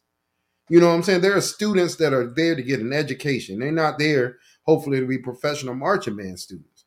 But at the end of the day, if you don't have somebody in front of you teaching you something, or as a band director, if you can't get any talent in the rooms whatsoever because everybody else goes to the other schools, then there's a problem. Back in the day, A&T, we all said it, the small band with the big sound. There was some teaching going on there. You can't have a band of 120 people, which they had, playing with that sound without somebody telling you how to do something. You know what I'm saying? Quan Butter Morgan. You know, Mr. Miles was there, 49 years? 49 years, you know, that man's making that band better. You know what I'm saying? So when you talk about bands like that, those schools had visionaries in front of the band. People that had drive and were good at what they do. You know, the fact of the matter is, bro, I hate to say it this way. I'm not trying to call nobody out. But a lot of these schools, not all, are the dumping ground for the people that aren't great at what we do. Sorry. I don't know. Some of these small schools got scholarship money though, man. I mean, they may not have the best bands, but I hear what you're saying. That could be a point that you're making. I agree with that too. What you just said. Like, what's in the best interest of our students? Like, think about it from a parent's perspective. Because Maya keeps saying it. We like gusto. We like flash and flare. Mm-hmm. As a parent, I want my kid to get the ultimate experience for their education, not for their marching band experience in college. Their education. What school is going to give them, in my opinion, as a parent, A, which school gave them the most money, but B, is going to give them an education that will allow them to compete when they leave school. You know what I'm saying? That's one of the things I always preach on the show, bro, is like, that's why I want kids to be able to do something other than just blowing that hole, because that opens them up to a whole set of jobs that otherwise they wouldn't have been exposed to. If I only go to a show style school and that's the only thing I know, then that shuts off 60% of the band jobs that's out there. But if I have experience over here, if I have experience over there, if I have marched drum corps for a year or two, if I taught drum corps, if I did the military bands like you were talking about, bro, or all these things that make me more marketable in the community, then there is another opportunity for Black people to flourish. You know what I'm saying? So for me, I think it's two-part. I think it's that there are just a lot of bad bands. But I think the other side of it is, I think it's a lot of secret small band lovers out here. I just don't. I'm one now. Shit, I'm becoming one. I'm becoming one, bro. I am. I think that just after filming them CIAA bands at the tournament, bro, I actually reached out to the 4 tuba players from Virginia Union. I got their Instagrams. I'm about to work with them. Actually, I'm about to shoot a separate video just with them. I think that may be the approach that we need to take as far as media teams on the East Coast, man. If it's certain teams within the band that's stronger than others, work with them, man. But it's about building a brand for that band program, whether it just be for the sousaphones or we just do percussion features or whatever. Just that's enough to get those conversations started, though. So that's the way I'm approaching it, because I'm going to work with each of the CIAA bands individually and do something with them. But I know Fascia personally. I know Fascia's musicality. Yeah. Fascia was first chair flute in the wind ensemble with us. Fascia's the real deal. Yeah. If Fascia can get the bodies in the door, I think Fascia would be making a lot of noise, man. But that's the thing. You got to be able to attract the talent to your school. If you every year having to start over from scratch or, try to teach a kid just how to create a decent sound, it's kind of hard to keep up with these monsters out here with 350 people in the band blowing the walls down. So I think, Southern March 96 members, and what year was that? One of the jukes in the comments, man, they marched 96. Wasn't it the 88 Mafia? I think 90 something, 96 Mafia or whatever, man. So you can go it's back. The 88, because Dr. Zachary was in that band. Yeah, man. So I mean, it goes to show, man, you can be minimized to that many members and still come back, man. It's just a matter of the mentality you put into your program. Yeah. So the support, obviously. Is it? And I think it's taboo to say you like a small band now because people attack you. Man, they trash, dog. Or the 48 Mafia, my fault. 48. Right. Yeah. But 48 Posse, he said. 48 Posse. I agree with you, Eddie, on like getting those small groups and really, really trying to hone into those small groups and those different organizations. And Maya can probably attest to this, because that's kind of what we see on the dancer side. Like, we're starting to see a lot more dance groups because of the fact that people are going to those smaller schools and just recording the girls and putting them out there and branding them. And so not only does that bring attention to those dance lines, but it starts bringing a little bit more attention to those band programs as well. So I think that is definitely a good idea. And I know, with you saying that, and then I know Justin has said he's made it a point to get to those smaller bands or those lesser known bands too. So I think that's definitely a step in the right direction. Yeah, and it's a group called the Passionettes, man, the dancers for the Albany States band. They, I go ahead and say it, they are keeping that brand afloat right now. That's an awesome dance line, and Albany State has seen better years, but right now the Passionettes, man, they are definitely talked about just as much as a lot of these other dance lines. Maya, you heard of them? Because I've never heard of them before. The Passionettes? Yeah. We asked her a question, and all of a sudden she just put her hand in the what, so she left. Ben. Shit. I hate this damn phone. But yeah, Ben. Oh, wait, am on? You on? We can hear you. We can hear you. Is it just me? We can hear you, girl. She didn't know. And Smits. We'll come back to her. But can we also acknowledge that this big band thing is a new phenomenon in HBCU band world? Because remember, the only big band back in the day was FAMU. That's it. Right. The biggest we ever got when I was in Norfolk State Band was 200. And shout out to my Disney brother Ant Phillips in the comment. Back in the day, he said Mr. Fields that ain't Ant. No, I'm saying tight because we were bigger than that by the time I got there. But no, I'm saying like the biggest we ever got was like 2 something. But back in the day, he said Mr. Fields was only charting 96 people. Like that's a new phenomenon to band world. So I think that's the other part of it, right? Is people are getting used to seeing these 300-piece bands. They are, man, and it's exciting, man. Like I'm sorry when you get that 300 blowing at full volume, and you standing like that, Julian. We got to tell them the Holy Grail story. Eddie, we went to Boombox Classic in 13. Me and Julian. It was Jackson State's homecoming. No, Southern's homecoming. And we were there, bro. And we had a ball. So we go into the game and we're sitting beside Jackson because Dr. Sanford was the band director at Jackson. So, we rooting for Jackson, man. Southern cranked up that Holy Grail with them 300 people and they faced Jackson, bro. That is the biggest sound I've ever heard from across the field. Me and Julian was like, oh, God. Like, that shit was crazy. And we were sitting there like, bro, they are bringing that shit. So. Yeah. Man, it's exciting. You want to hear that, man. You want to get that feeling like, oh, my God, this is incredible. So, Justin, I just gave you Justin. I know you hear me. Justin, I just gave another comment. That's my song, Holy Grail. Holy Grail was it. Maya, you go to Passionettes? Well, that was the question before you submitted. Yes. Yes. Ben, I was watching the Passionettes before I even went to PV. Passionettes been on. Passionettes have been keeping so much so I forget the damn band name. Albany. It was Passionettes. Albany State, yeah. Yes, that's what it is. What I Yes. Passionettes been on. Golden Stars been on. Golden Stars are what school is Miles. Yep. Yeah. Exactly. 2 very underrated teams that are starting to now rebuild. Well, I go back and forth with Sophisticated Ladies from Tennessee State. Right now, they're on the up and up, but it took a lot for them rebranding. But from what we were talking about, Passionettes and Golden Stars, they've been that girl. Mm-hmm. They dropping that water. All right. Cool, man. All right, let's go ahead and keep it moving, man. If you're just tuning in, welcome everybody to Talk That Talk. We have the unfiltered, unscripted, uncomfortable conversations about band, HBCU band culture, music education, and more. As soon as you come in, go ahead and smash that like, daddy. We want to make those likes smash the number of views that we have. So if you haven't clicked that like button yet, go ahead and do it. Let's get these likes up. Also, please make sure you subscribe to the Passioneers Network. If you're on the Facebook page, come over to the YouTube page, click the subscribe button, and turn on notifications. Also, you can find us at all your podcasts and networks at Real Talk That Talk. This is going to be the last topic, and then once we put this last topic in, I'm going to put the link in so you can call in with us. Just make sure you refresh your browser so you can see the link. All right. Last topic. How do we say I'm going to say this, and if I need to elaborate, I will. How do we say protect the culture when most don't know what the culture really is?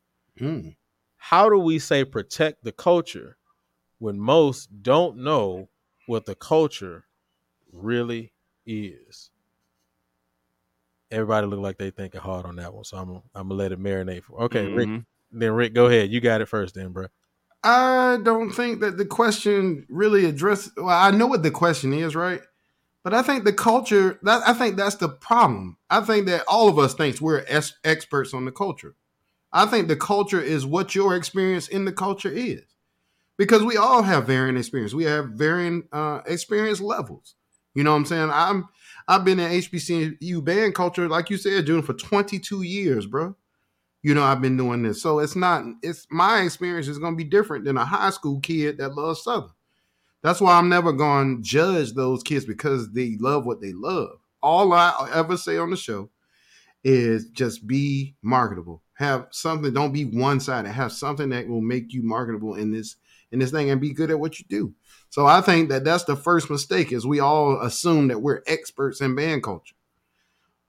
Protect the culture means do what's in the best interest of Black people. Let's get Black people in college. Let's get Black people into careers where they can financially support these institutions that they say they love, so they can actually make their bands better in a tangible way. You want your band to be better? You need to put your money where your mouth is. You know what I mean? That's just how it works, y'all. Like, I don't know. We keep telling people this, but it seems like it's foreign language.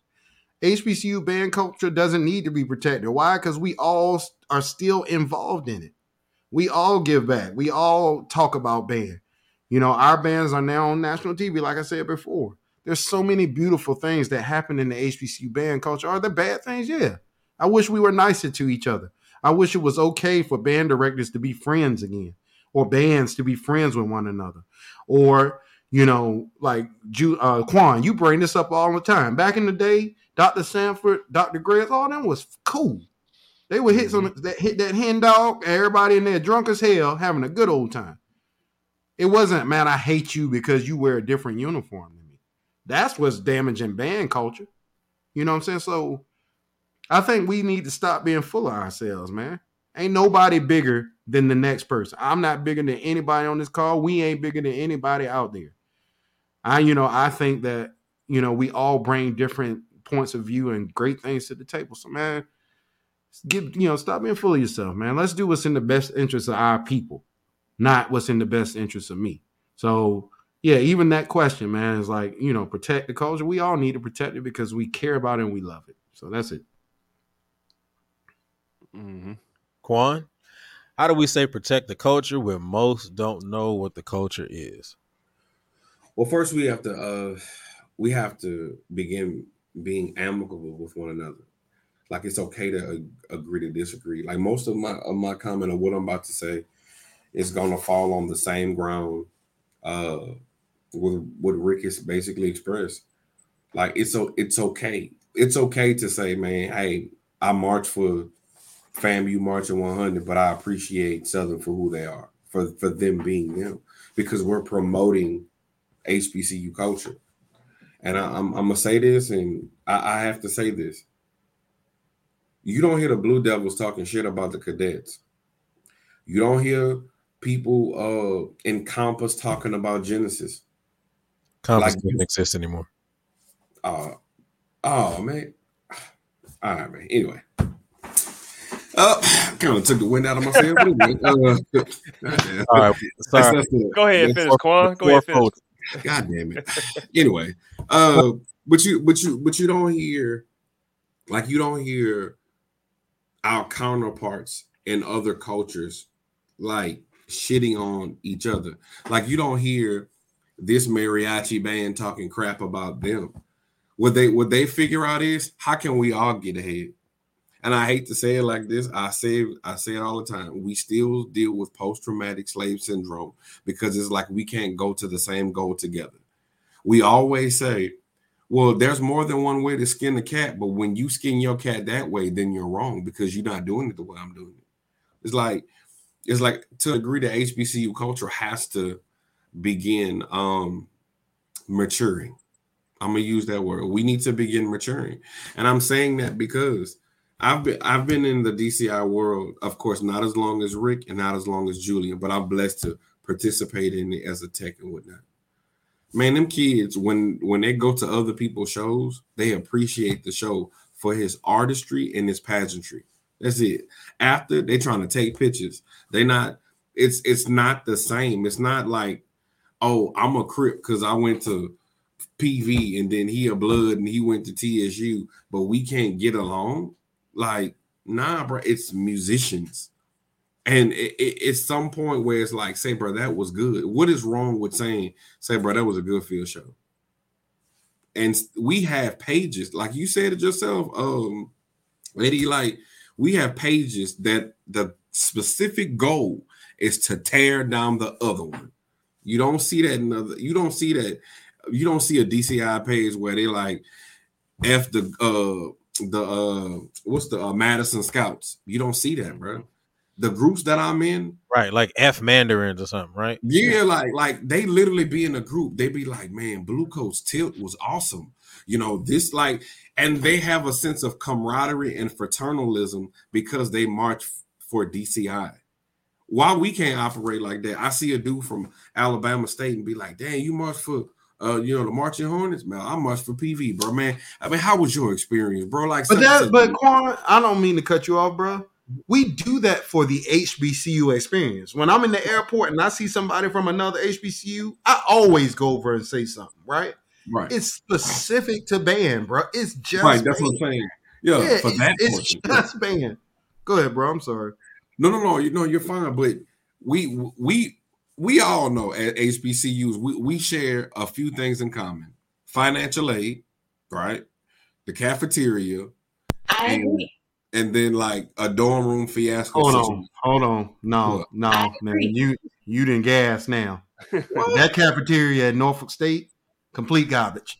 Complete garbage. Oh, wait, pause, bro. The cafeteria at Morgan State is the best cafeteria in the history of cafeterias. But no, listen, bro. Me and you have this discussion all the time. One, I don't disagree with you about Morgan State's caf. But if you talk to Morgan people who came to Norfolk, they be like, man, our caf trash. It's the same way. It's like you talk about like you look at the girls in your yard, you're gonna think, oh man, I done seen these same girls every day. But you go to Norfolk, y'all like, damn, y'all got all the girls. When it's really y'all saying the same thing about Morgan girls. So it's like, you get tired of the same old. Yeah, exactly. We used to say that about Hampton girl. Hampton got Yeah. Anyway, when Dr. Sanford told us we was getting that Morgan calf after that rehearsal, well, you would have thought we was going to Ruth's Chris, man. Let's go. Nah, the way y'all did our band, they shouldn't have gave y'all nothing, man. but the bottom line is like we share that sense of camaraderie, but we also tear each other down in the same breath.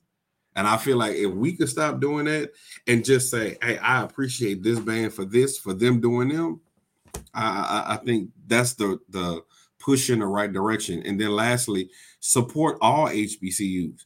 I think you said, Eddie, when you first got on here, why the march is not pushed the way it is. Like this is a national syndicated, well, not syndicated at this point, but a national show that's being pushed, that it doesn't have a negative narrative. And what's kind of negative, they're resolving.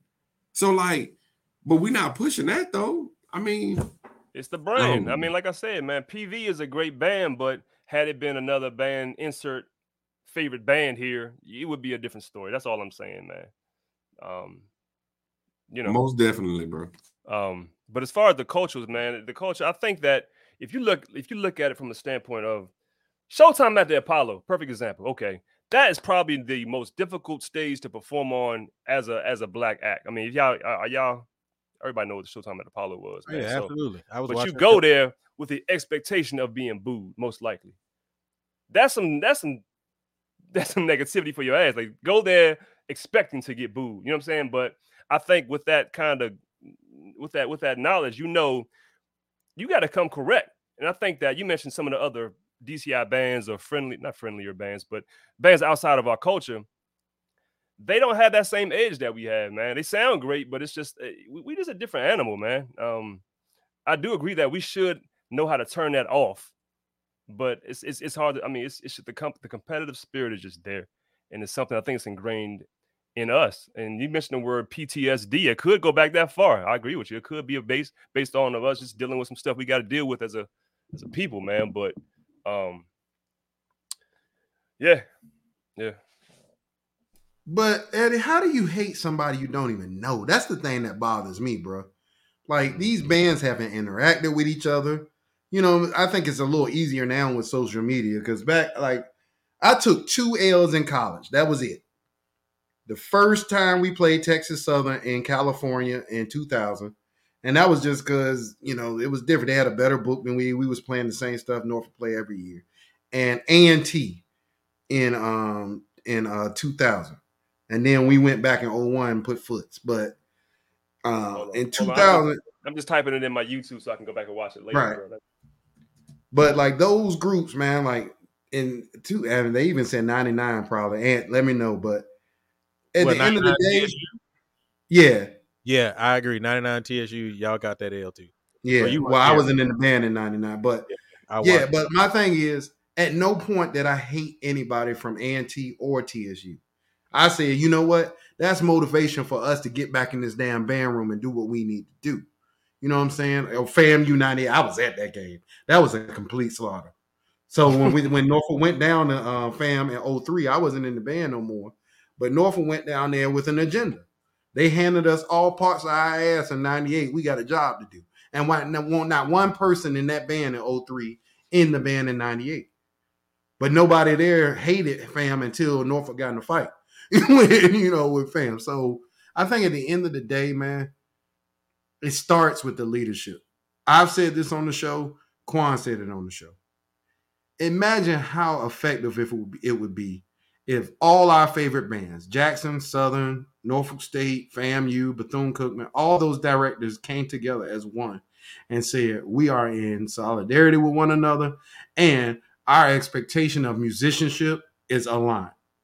It would be so effective in the community because it would instantly affect these high schools if, all these bands play with characteristic sound or what their version of characteristic sound is, and they all agree. Then at that point, the high school is like, man, we can't do that because band A or B is not doing that anymore. I want to be like them. I want to go there. It would be so much more effective, man. Unity is important, y'all. But yeah, I'll shut up. Go ahead, Boo Boo Kid. Yeah, my Slick back with the wavies. Yes, sir. Y'all are silly. Well, I guess my take is a little bit different. To me, I think first and foremost, protecting the culture right now is having the willingness or the ability to reshape and redefine what that means. In the sense of, right now we're saying protecting the culture and the idea of how it has been and being able to quote unquote keep that alive, which in essence, we love it. It makes sense, but I don't think that that is conducive to the current environment. This culture, what we're seeing right now, is not that culture. That culture meaning the eras that we grew up in, the eras that came before us, and the eras in which we've shaped, grown to love, and kind of imagine the culture to be. And I think that right now, the biggest thing of protecting the culture is also protecting its vulnerability. And I think that vulnerability lies as musicians, as artists, as people of the art, as dancers, or however you want to break it down. Protecting the culture now means being able to transcend, being able to transition, to adapt, and be willing to push forth and figure out what the new narrative is. Because, if we're wanting to keep the culture alive, we have to be able to adapt to what's going on. And I think that's part of the problem. That's part of the break. That's part of the inability to be able to agree and disagree, is because half of us are saying, well, this is what y'all need to do. Back in my day, sir, uncle, old school, we're not back in your day. This is a brand new day. These kids are 1,000% different than we were, y'all were, and the people before us were.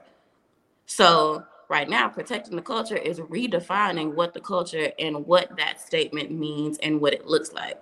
And that has to be the focus until, like I say all the time, until that new norm is shaped. We don't know what the culture is because right now the culture is in a state of transition, and it has been.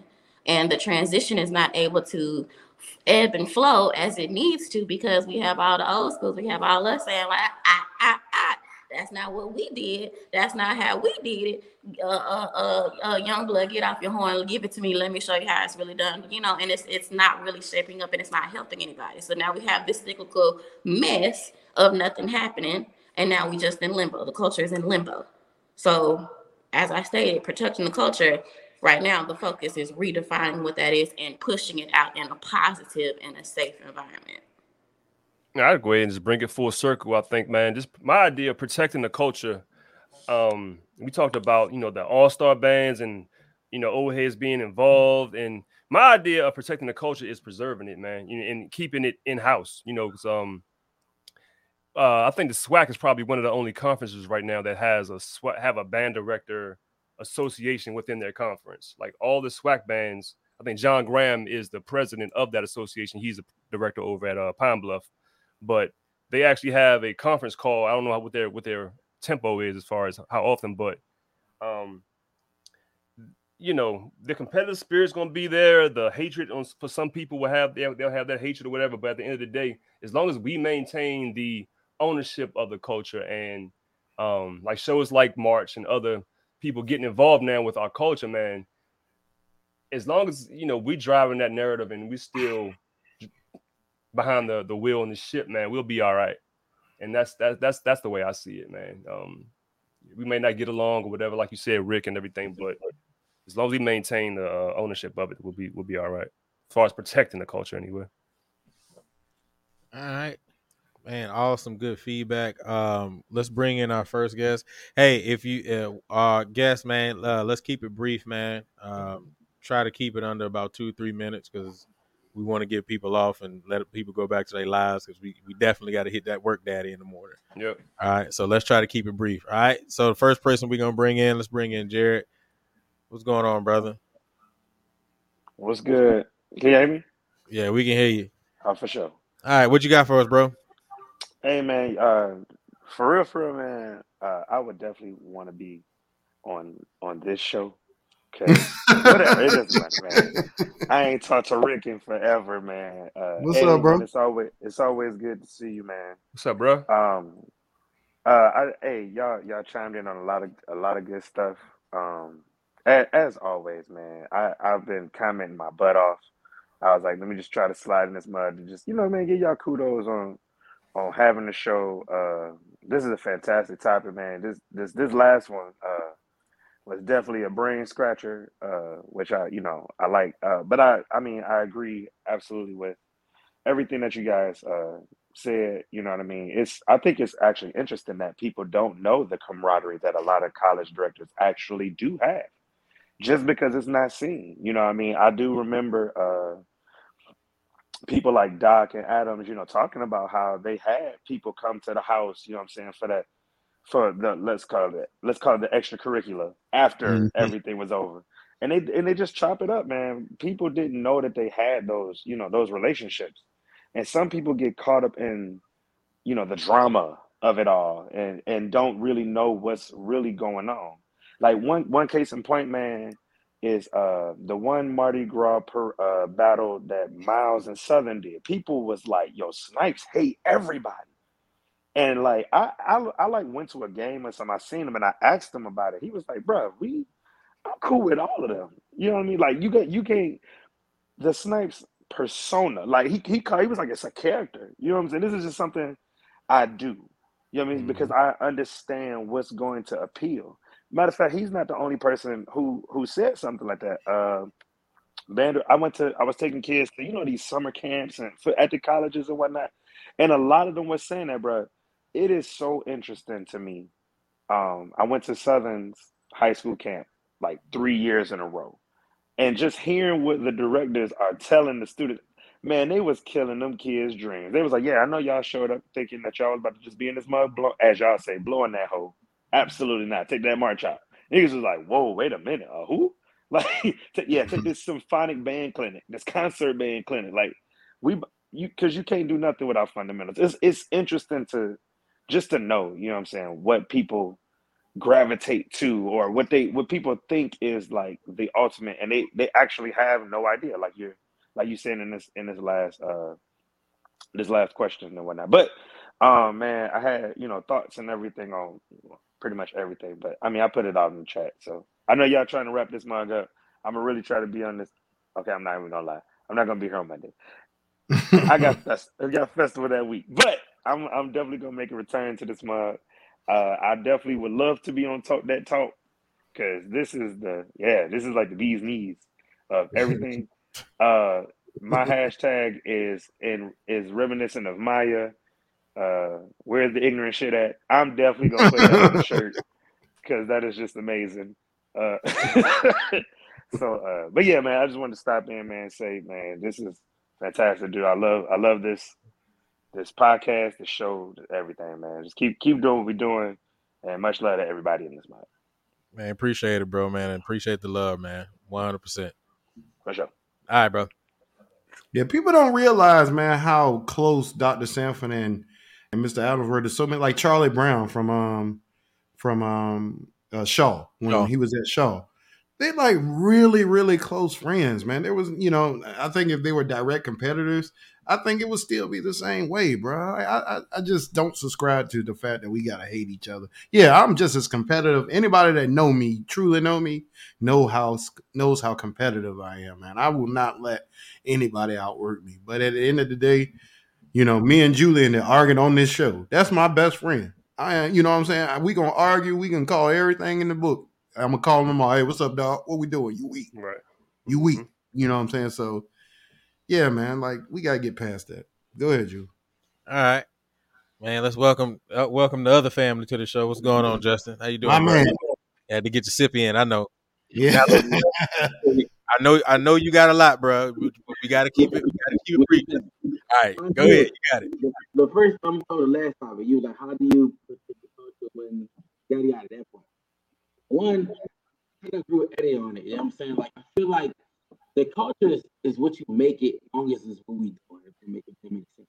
For example, we all argue about every band have their own style, right? You know what I'm saying? The plan, like the Sweat. The culture is what we've been doing all these years. You know what I'm saying? You add your little input in it, and you just keep it going. You know what I'm saying? The culture dies when it stops. You know what I'm saying? We talk about how like all these Texas. You just telling me in the last episode how big your high school band was, right? And certain things hinder it. Like certain things, I said, like the administration and the school district start doing all the stuff they did to kill it. But we got to get rid of those administrations. You know what I'm saying? Some kind of way. But to keep the culture going, you got to keep it going and never stop. That's what I want to say about that part since we're short on time. But this other topic though, the one where y'all was like, why don't lesser known HBCU band programs get the same treatment? We hit a few points. Florida Maury is 2 years old. 2, not even a whole 2. Y'all keep saying their name. You know what I'm saying? What they doing? Let's write that down to see what they're doing. Kentucky State. You know what I'm saying? Small program. You know what I'm saying? I started going over there, but that was 2 years ago. Been telling people there was gonna be that's another topic. They doing their thing. You know what I'm saying? A lot of these bands been around. Rick, Luke, if you gonna snip any part, please snip that part. Or Rick was like, let's keep it real. A lot of these bands suck. You know what I'm saying? That's what we will say enough. I'll chop it up just for you, bro. Please, I'm gonna reshare it too, because sometimes we need to hear that. Sometimes I ask like, damn, what school that band director went to? But they went to that school. Why did band song? Hey, be honest, Justin. So Kentucky State, how much can you don't give yourself no credit for them being the band they are? Because you was one of the first ones giving them coverage. That was my next point I was making on the next topic, because which leads to like some of the reasons why they don't do it, bro. Like this season I dedicated to going to a bunch of small schools. I did a little project on my own because I ran into a small school. I won't say the name. The year before COVID, and I was walking around their band, and not one person knew who I was. Not one. And I ain't saying I'm supposed to be superstar guy to give the earth, but if you some type of band here, you know what I'm saying, you should know something. I show my face a lot, you know what I'm saying? And I was like, dang, well maybe they don't know, so I'm gonna introduce myself. My first time meeting Kentucky State, that was in 18. Mr. Al never knew exactly who I was. You know what I'm saying? So I said, boom. Bands need to just deal with the times. I know sometimes we have pride, you know what I'm saying? But instead of have a crazy media team, how does school invest in the media teams? These small bands always brag about how much money they got, how much scholarship they got. Well, let's put some of that towards what the other schools are doing. Man, Lord knows if Norfolk had a media team, or if I could be Norfolk media director for one semester, boy, do you understand what I'm doing? You know, like the sound alone, the military look alone. So, like I posted that video of them standing in formation outside of Hampton for 8 minutes straight, and that video got almost 10 racks of them standing still. That is unreal. You know what I'm saying? Do what these people are doing. Another band. When I did the virtual battles over COVID, and we bad heads capital down here, Mardi Gras. You got to make us a believer down here. I don't care how good you say you is, you got to prove yourself. When I did them virtual battles with Langston, I was like, God damn, Langston big and they sound good, and you get the okay from me. I told my friends back home and all the bad heads, y'all better watch out for Langston. Same thing they did when I said Kentucky State was good. Nobody ever went to Kentucky State. Kentucky State carrying the Mardi Gras, did their thing. Kentucky State went to Tennessee State this past semester and did their thing. Now, I'm a firm believer in, as us videographers, Eddie, I feel like we got to make people watch. I know one thing I'm good at with Smash Time.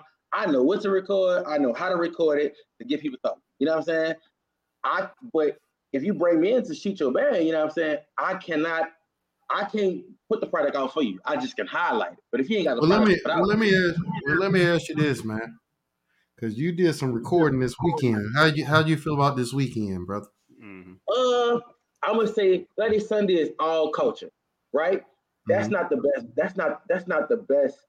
The band's supposed to sound, and I ain't looking for bands that sound amazing or superb when it comes to New Orleans. New Orleans, you know we about Eddie. I mean, you know we about Rick. New Orleans All-Star Band, baby. I need to get that. You know what I'm saying? To me, the band sound good to say Texas Southern is in a rebuilding stage. Langston, first time showing their butt, and Talladega just took a huge hit. You know what I'm saying? So even with that, you know what I'm saying? It was pretty good to me. It depends on what you're nitpicking, but I tell you one thing, look at those videos and look how engaged all those hundreds of high school kids are watching, picking their favorite school, culture, and they doing what they got to do. Last thing, if you are a marching band, another thing too, before I get last thing, if you're a marching band and you not coming to Mardi Gras, I feel like you choose to be behind the curve. You choose to, you know what I'm saying? Because you watching something take place down here every year, and all these schools come down here, big schools, and you watch the smaller schools come down here and get bigger. Like what school? Stillman came down here, did their thing, got recruitment. You know what I'm saying? Kentucky State did their thing, got recruitment. Why y'all not coming? I witnessed another school come down here. I don't want to name them. They came down here and it was a smaller band, bro, and they did not even. I think it was Lane. It was Lane, wasn't it? Nah, Lane. No, I don't want to talk about that. I don't because I'm really. We could talk offline about that, Rick. You know what I'm saying? I just feel like as a college, I don't care. You're a college, and I understand our high schools have they big. You know what I'm saying? But you're supposed to still showcase and shoot your shot at these kids. You never know who will come to your school. You know what I'm saying? Closed mouths don't get fed. That was a lot, but I know we pushed for time, bro. But yeah, it went down this weekend. Y'all should have been. Hey, good footage, bro. Yeah, you killed it out there. Yeah, especially when that big ass van rolled in front of you. You had to hit the joint around the van, bro. Wow, pushing stuff away like that. Yeah, I've been watching all your joints, man. So definitely, because that made me change my mind about how I perceive, you know, what happens down there. It's definitely cultural, man, and I never looked at it from that aspect until I really watched your videos and really got into it. So I appreciate you would have been proud of me, Justin, because what you said is exactly what I said at the time. I'm like, was it some bad sound? Sure. But the fact of the matter is that amount of engagement, I seen white folk in the middle of the street, black folk, everybody out there in the middle of the street enjoying our culture, man. And that's just huge, bro. Because people don't know, Talladega wasn't even in that parade. It wasn't a parade that night. They know the parade Bacchus, right? They knew Texas Southern. Well, on my live, I'm gonna take credit for this. Javon, if you're watching it, I got Javon to come on and talk stuff. I know I'm gonna have all the whole Javon to watch the live. You know what I'm saying? So you don't hear tell me about Talladega. I mean, tell me about Texas Southern. They're coming out here to Talladega's territory because they come out every year, talk a little Spanish talk. Adrian got in the parade. They did two parades a day. They did two parades. They got in that parade just so that moment can take place. You know what I'm saying? So, like I said, bro, if Mardi Gras is not on your schedule, I just feel like that's like the same way y'all look at Honda and the same way y'all look at all these better bands that you want to make in Rose Bowl and all this. I feel like Mardi Gras is free and you get paid to do it. Parade's looking for college bands. You know what I'm saying? If y'all need a connection, let me know. I can put you in contact with any high school director, any parade crew. You know what I'm saying? But it's just, I don't know, man. It just make you mad when I feel like bands, when you say, why don't bands get bigger? Y'all is like, bruh, I don't know what, I can go on about it, but I feel like bands not doing enough when they come down to that. They're not. And that's all right, man. Yeah. You know, I already know, man. We could go for a while, man, but like I said, we gotta try to get these folks out of here, bro. But you ain't hit me up, man. You gotta hit me up on that Instagram so I can send you that joint, bro. Yeah, send me that link so I get that shirt because I got something coming up. But y'all, so long story short, I got some videos coming out of a school y'all with. You know what I'm saying? I went and shot them the same weekend I shot that game with the debate, the battle debate. You know what I'm saying? Hard drive, some crazy stuff happened, but I was able to get the videos back. And when I put look at this, when I put these videos out, is exactly what we said. It's a matter of how you put the look. And I beg to differ. There's one drum section, Quan, these people like that. I'm telling you now. Before I put the video out of these people, and they over there by Yahweh, not too far from Norfolk, about what about an hour and a half away. So they get their head. All y'all people watching, they are definitely like that. And I shot the video. I'm gonna put it out like Monday so we get a time to watch it. I had all this Mardi Gras stuff down, but these people like that. Like just because presentation and how it was shot and how it was highlighted. You know what I'm saying? So that's another story for that day. I'm highlighting y'all. Send me that link too. Hey Justin, what a I'm gonna send it to you in the Instagram. I'll send it to you in your Instagram. Hey man, it's Eddie, man. What's up with the clock, bro? You remember 5 years ago I asked about the clock, bro? What the clock plaque or what you want? You was awarding plaques. The smash clocks. That was for my Smash Bash Battle of the Band, which I'm just rebranded this Mardi Gras. When I seen all these bands, I was like, oh yeah, it's going down. But I'm gonna get one made. I'm gonna send it to you for sure. I was messing with you. All right, so you need one. Hey Maya, what that wine daddy talking about? Because you've been sipping this whole time. You feeling good? I have not been sipping it this whole time. Maybe the past 15 minutes. Hey y'all, love y'all much. I gotta get out of the school. Yeah, I know, bro. I know. All right, Justin, man, we'll holler at you, bro. Bye. I'll send that to you, bro. All right.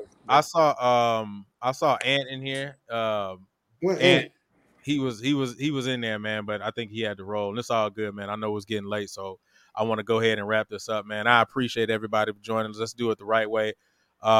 Rick, any final thoughts? Anything you got for the culture, bro? Yeah, man. Tomorrow, y'all, you know how y'all know me.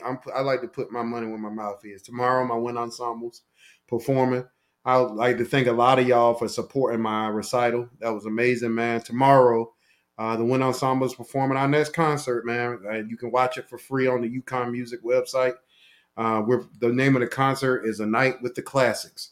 So we're going old school with this performance, man. We're starting with this piece by Prokofiev called Athletic Fanfare. Then we're going, or Athletic Festival March. Then we're going to Colonial Song by Granger. First half will close with Chester by Schumann. Then we're going Festive Overture by Shostakovich and finishing with Candide by Bernstein. So we're doing an old school classic show for the wind ensemble genre, man. That's going to be great. And, man, I ain't been on the show in like 2 weeks. Man, it was some good music that came out over these last 2 weeks. That new Robert Glasper Black Radio dropped this past Friday. If y'all ain't got that Robert Glasper album, you are asleep. That album is incredible. That Moonchild dropped 2 weeks ago. If you ain't got it, you sleep. Starfruit. And then just to give y'all a new artist, man, I was listening to her today. She has like a 70s vibe to her music. Sound like Minnie Riperton almost. But a young lady named Raveena, Raveena. And the name of the album is Lucid. If y'all want some real good vibes, man, that's a good album for you to check out. But yeah, man, come support some good music tomorrow. Let's continue to support our people, man. We in this together. Ain't nobody my enemy. I don't hate nobody. You know, I just want to see what's better for us. So let's support Black and let's stay together, man. All right, 100. Okay. All right, let's do it the right way. What's good, man? There we go. Maya, any final thoughts? Anything you got for the culture? Oh, Lord, I'm just trying to keep it together. This damn thing. I ain't never doing this no more. You over there seasoning chicken. I see you. Huh? I said you over there seasoning chicken. It's catfish, but yeah, it's late, but you know, you gotta do what you gotta do. I mean, same as always. I've been missing for a couple of weeks. She got that goo in the background. I was listening to that too. It's that mac and cheese saying. What's going on? I didn't even realize. Bruh. My bad. Okay, let me stop. Let me focus. Okay, yeah. I've been missing for a couple of weeks, so I'm glad to be back. But yeah, I mean, it's been another great show. I was in and out due to this phone connection, accidentally hitting the X button so many times. But glad to be back. Glad we're still doing this. Glad we're still building community. And yeah. There go that goo again. Hey, I forgot to tell y'all. I'm trying to multitask and it's right. You got that goo in the background. Hey, look, you know what's going on. When you stop talking, I'll hit the mute button for you so we don't hear. Hey, but for real though, for my hip hop heads, that new Big Crit drop. It's okay. I like it. It's just like it? it's okay. It's not my best representation of my boy. Like I love Big Crit, and these last couple albums have been I don't know. But if you want a good listen, he got a track on there that I'm really feeling. A young lady, y'all seen that video with the young lady, man? She Ashley J had did that Sing With Me during Christmas. Yeah, I saw that. And I bought this lady up on show. Her name is Rolyn. So track 15. That lady's voice is incredible. And she has a really good EP too. Rolyn, ROLYNNE. Check her stuff out, y'all. Her voice is insane. So that's it. All right. Bet. Hey, Chuck, I see you down there, bro. I know we usually get you in, man, but I gotta get everybody going, man. I'm sorry, bro, but I know you're gonna be back on Monday, so it's all good. It's all good. All right. Eddie, man, any final thoughts? Anything you got for the culture? Nah, man, I just appreciate it, man. This is an excellent show tonight, man. I thank you for having me on, y'all. Man, anytime, bro. Like I told you before, man, I've been trying to get you on for a while. It's just kind of been scheduling and stuff and trying to get myself together for, band life and all that kind of stuff. So, hey, man, Eddie, pub your show, man. Yeah, man, most definitely. Let's support you, man. You say pull it up? Oh, no. I mean, no. Pub your show, man. Let the people know like when your show is so we can all come support you too, bro. I'm working on something midday, matter of fact, man. It's gonna be something like a luncheon with 50 or midday. We're gonna do something around noon, man. So I'm teleworking. I said I need to go ahead and do something around that time frame, man. So look out for something maybe noon, maybe twice a week, something like that. Figure you on your lunch break, tune in. Let's do what I'm saying. Podcasting at noon, man, something like that. So meet me on the 50. 100, man. Y'all, anybody who's watching this right now, everybody who's watching this, go please check out Eddie and meet me at the 50, man. He's always had some great content. I've been checking him out for a while. I'm checking him out for years, man. And it was really dope when he became my chapter bro. So I was like, all right, yeah, hell yeah. So it's definitely great to have him. I definitely appreciate you. You are welcome back anytime, bro. I have nothing left, man. It's been a great show. I appreciate everybody for joining us. Thank you for tuning in to Talk That Talk. Find us on social media outlets and YouTube at Real Talk That Talk. Talk That Talk is a brand of the Passion Is Network. You can contact Passion Is at passionis1919@gmail.com. If you would like to contact the panel of Talk That Talk, email us at realtalkthattalk@gmail.com.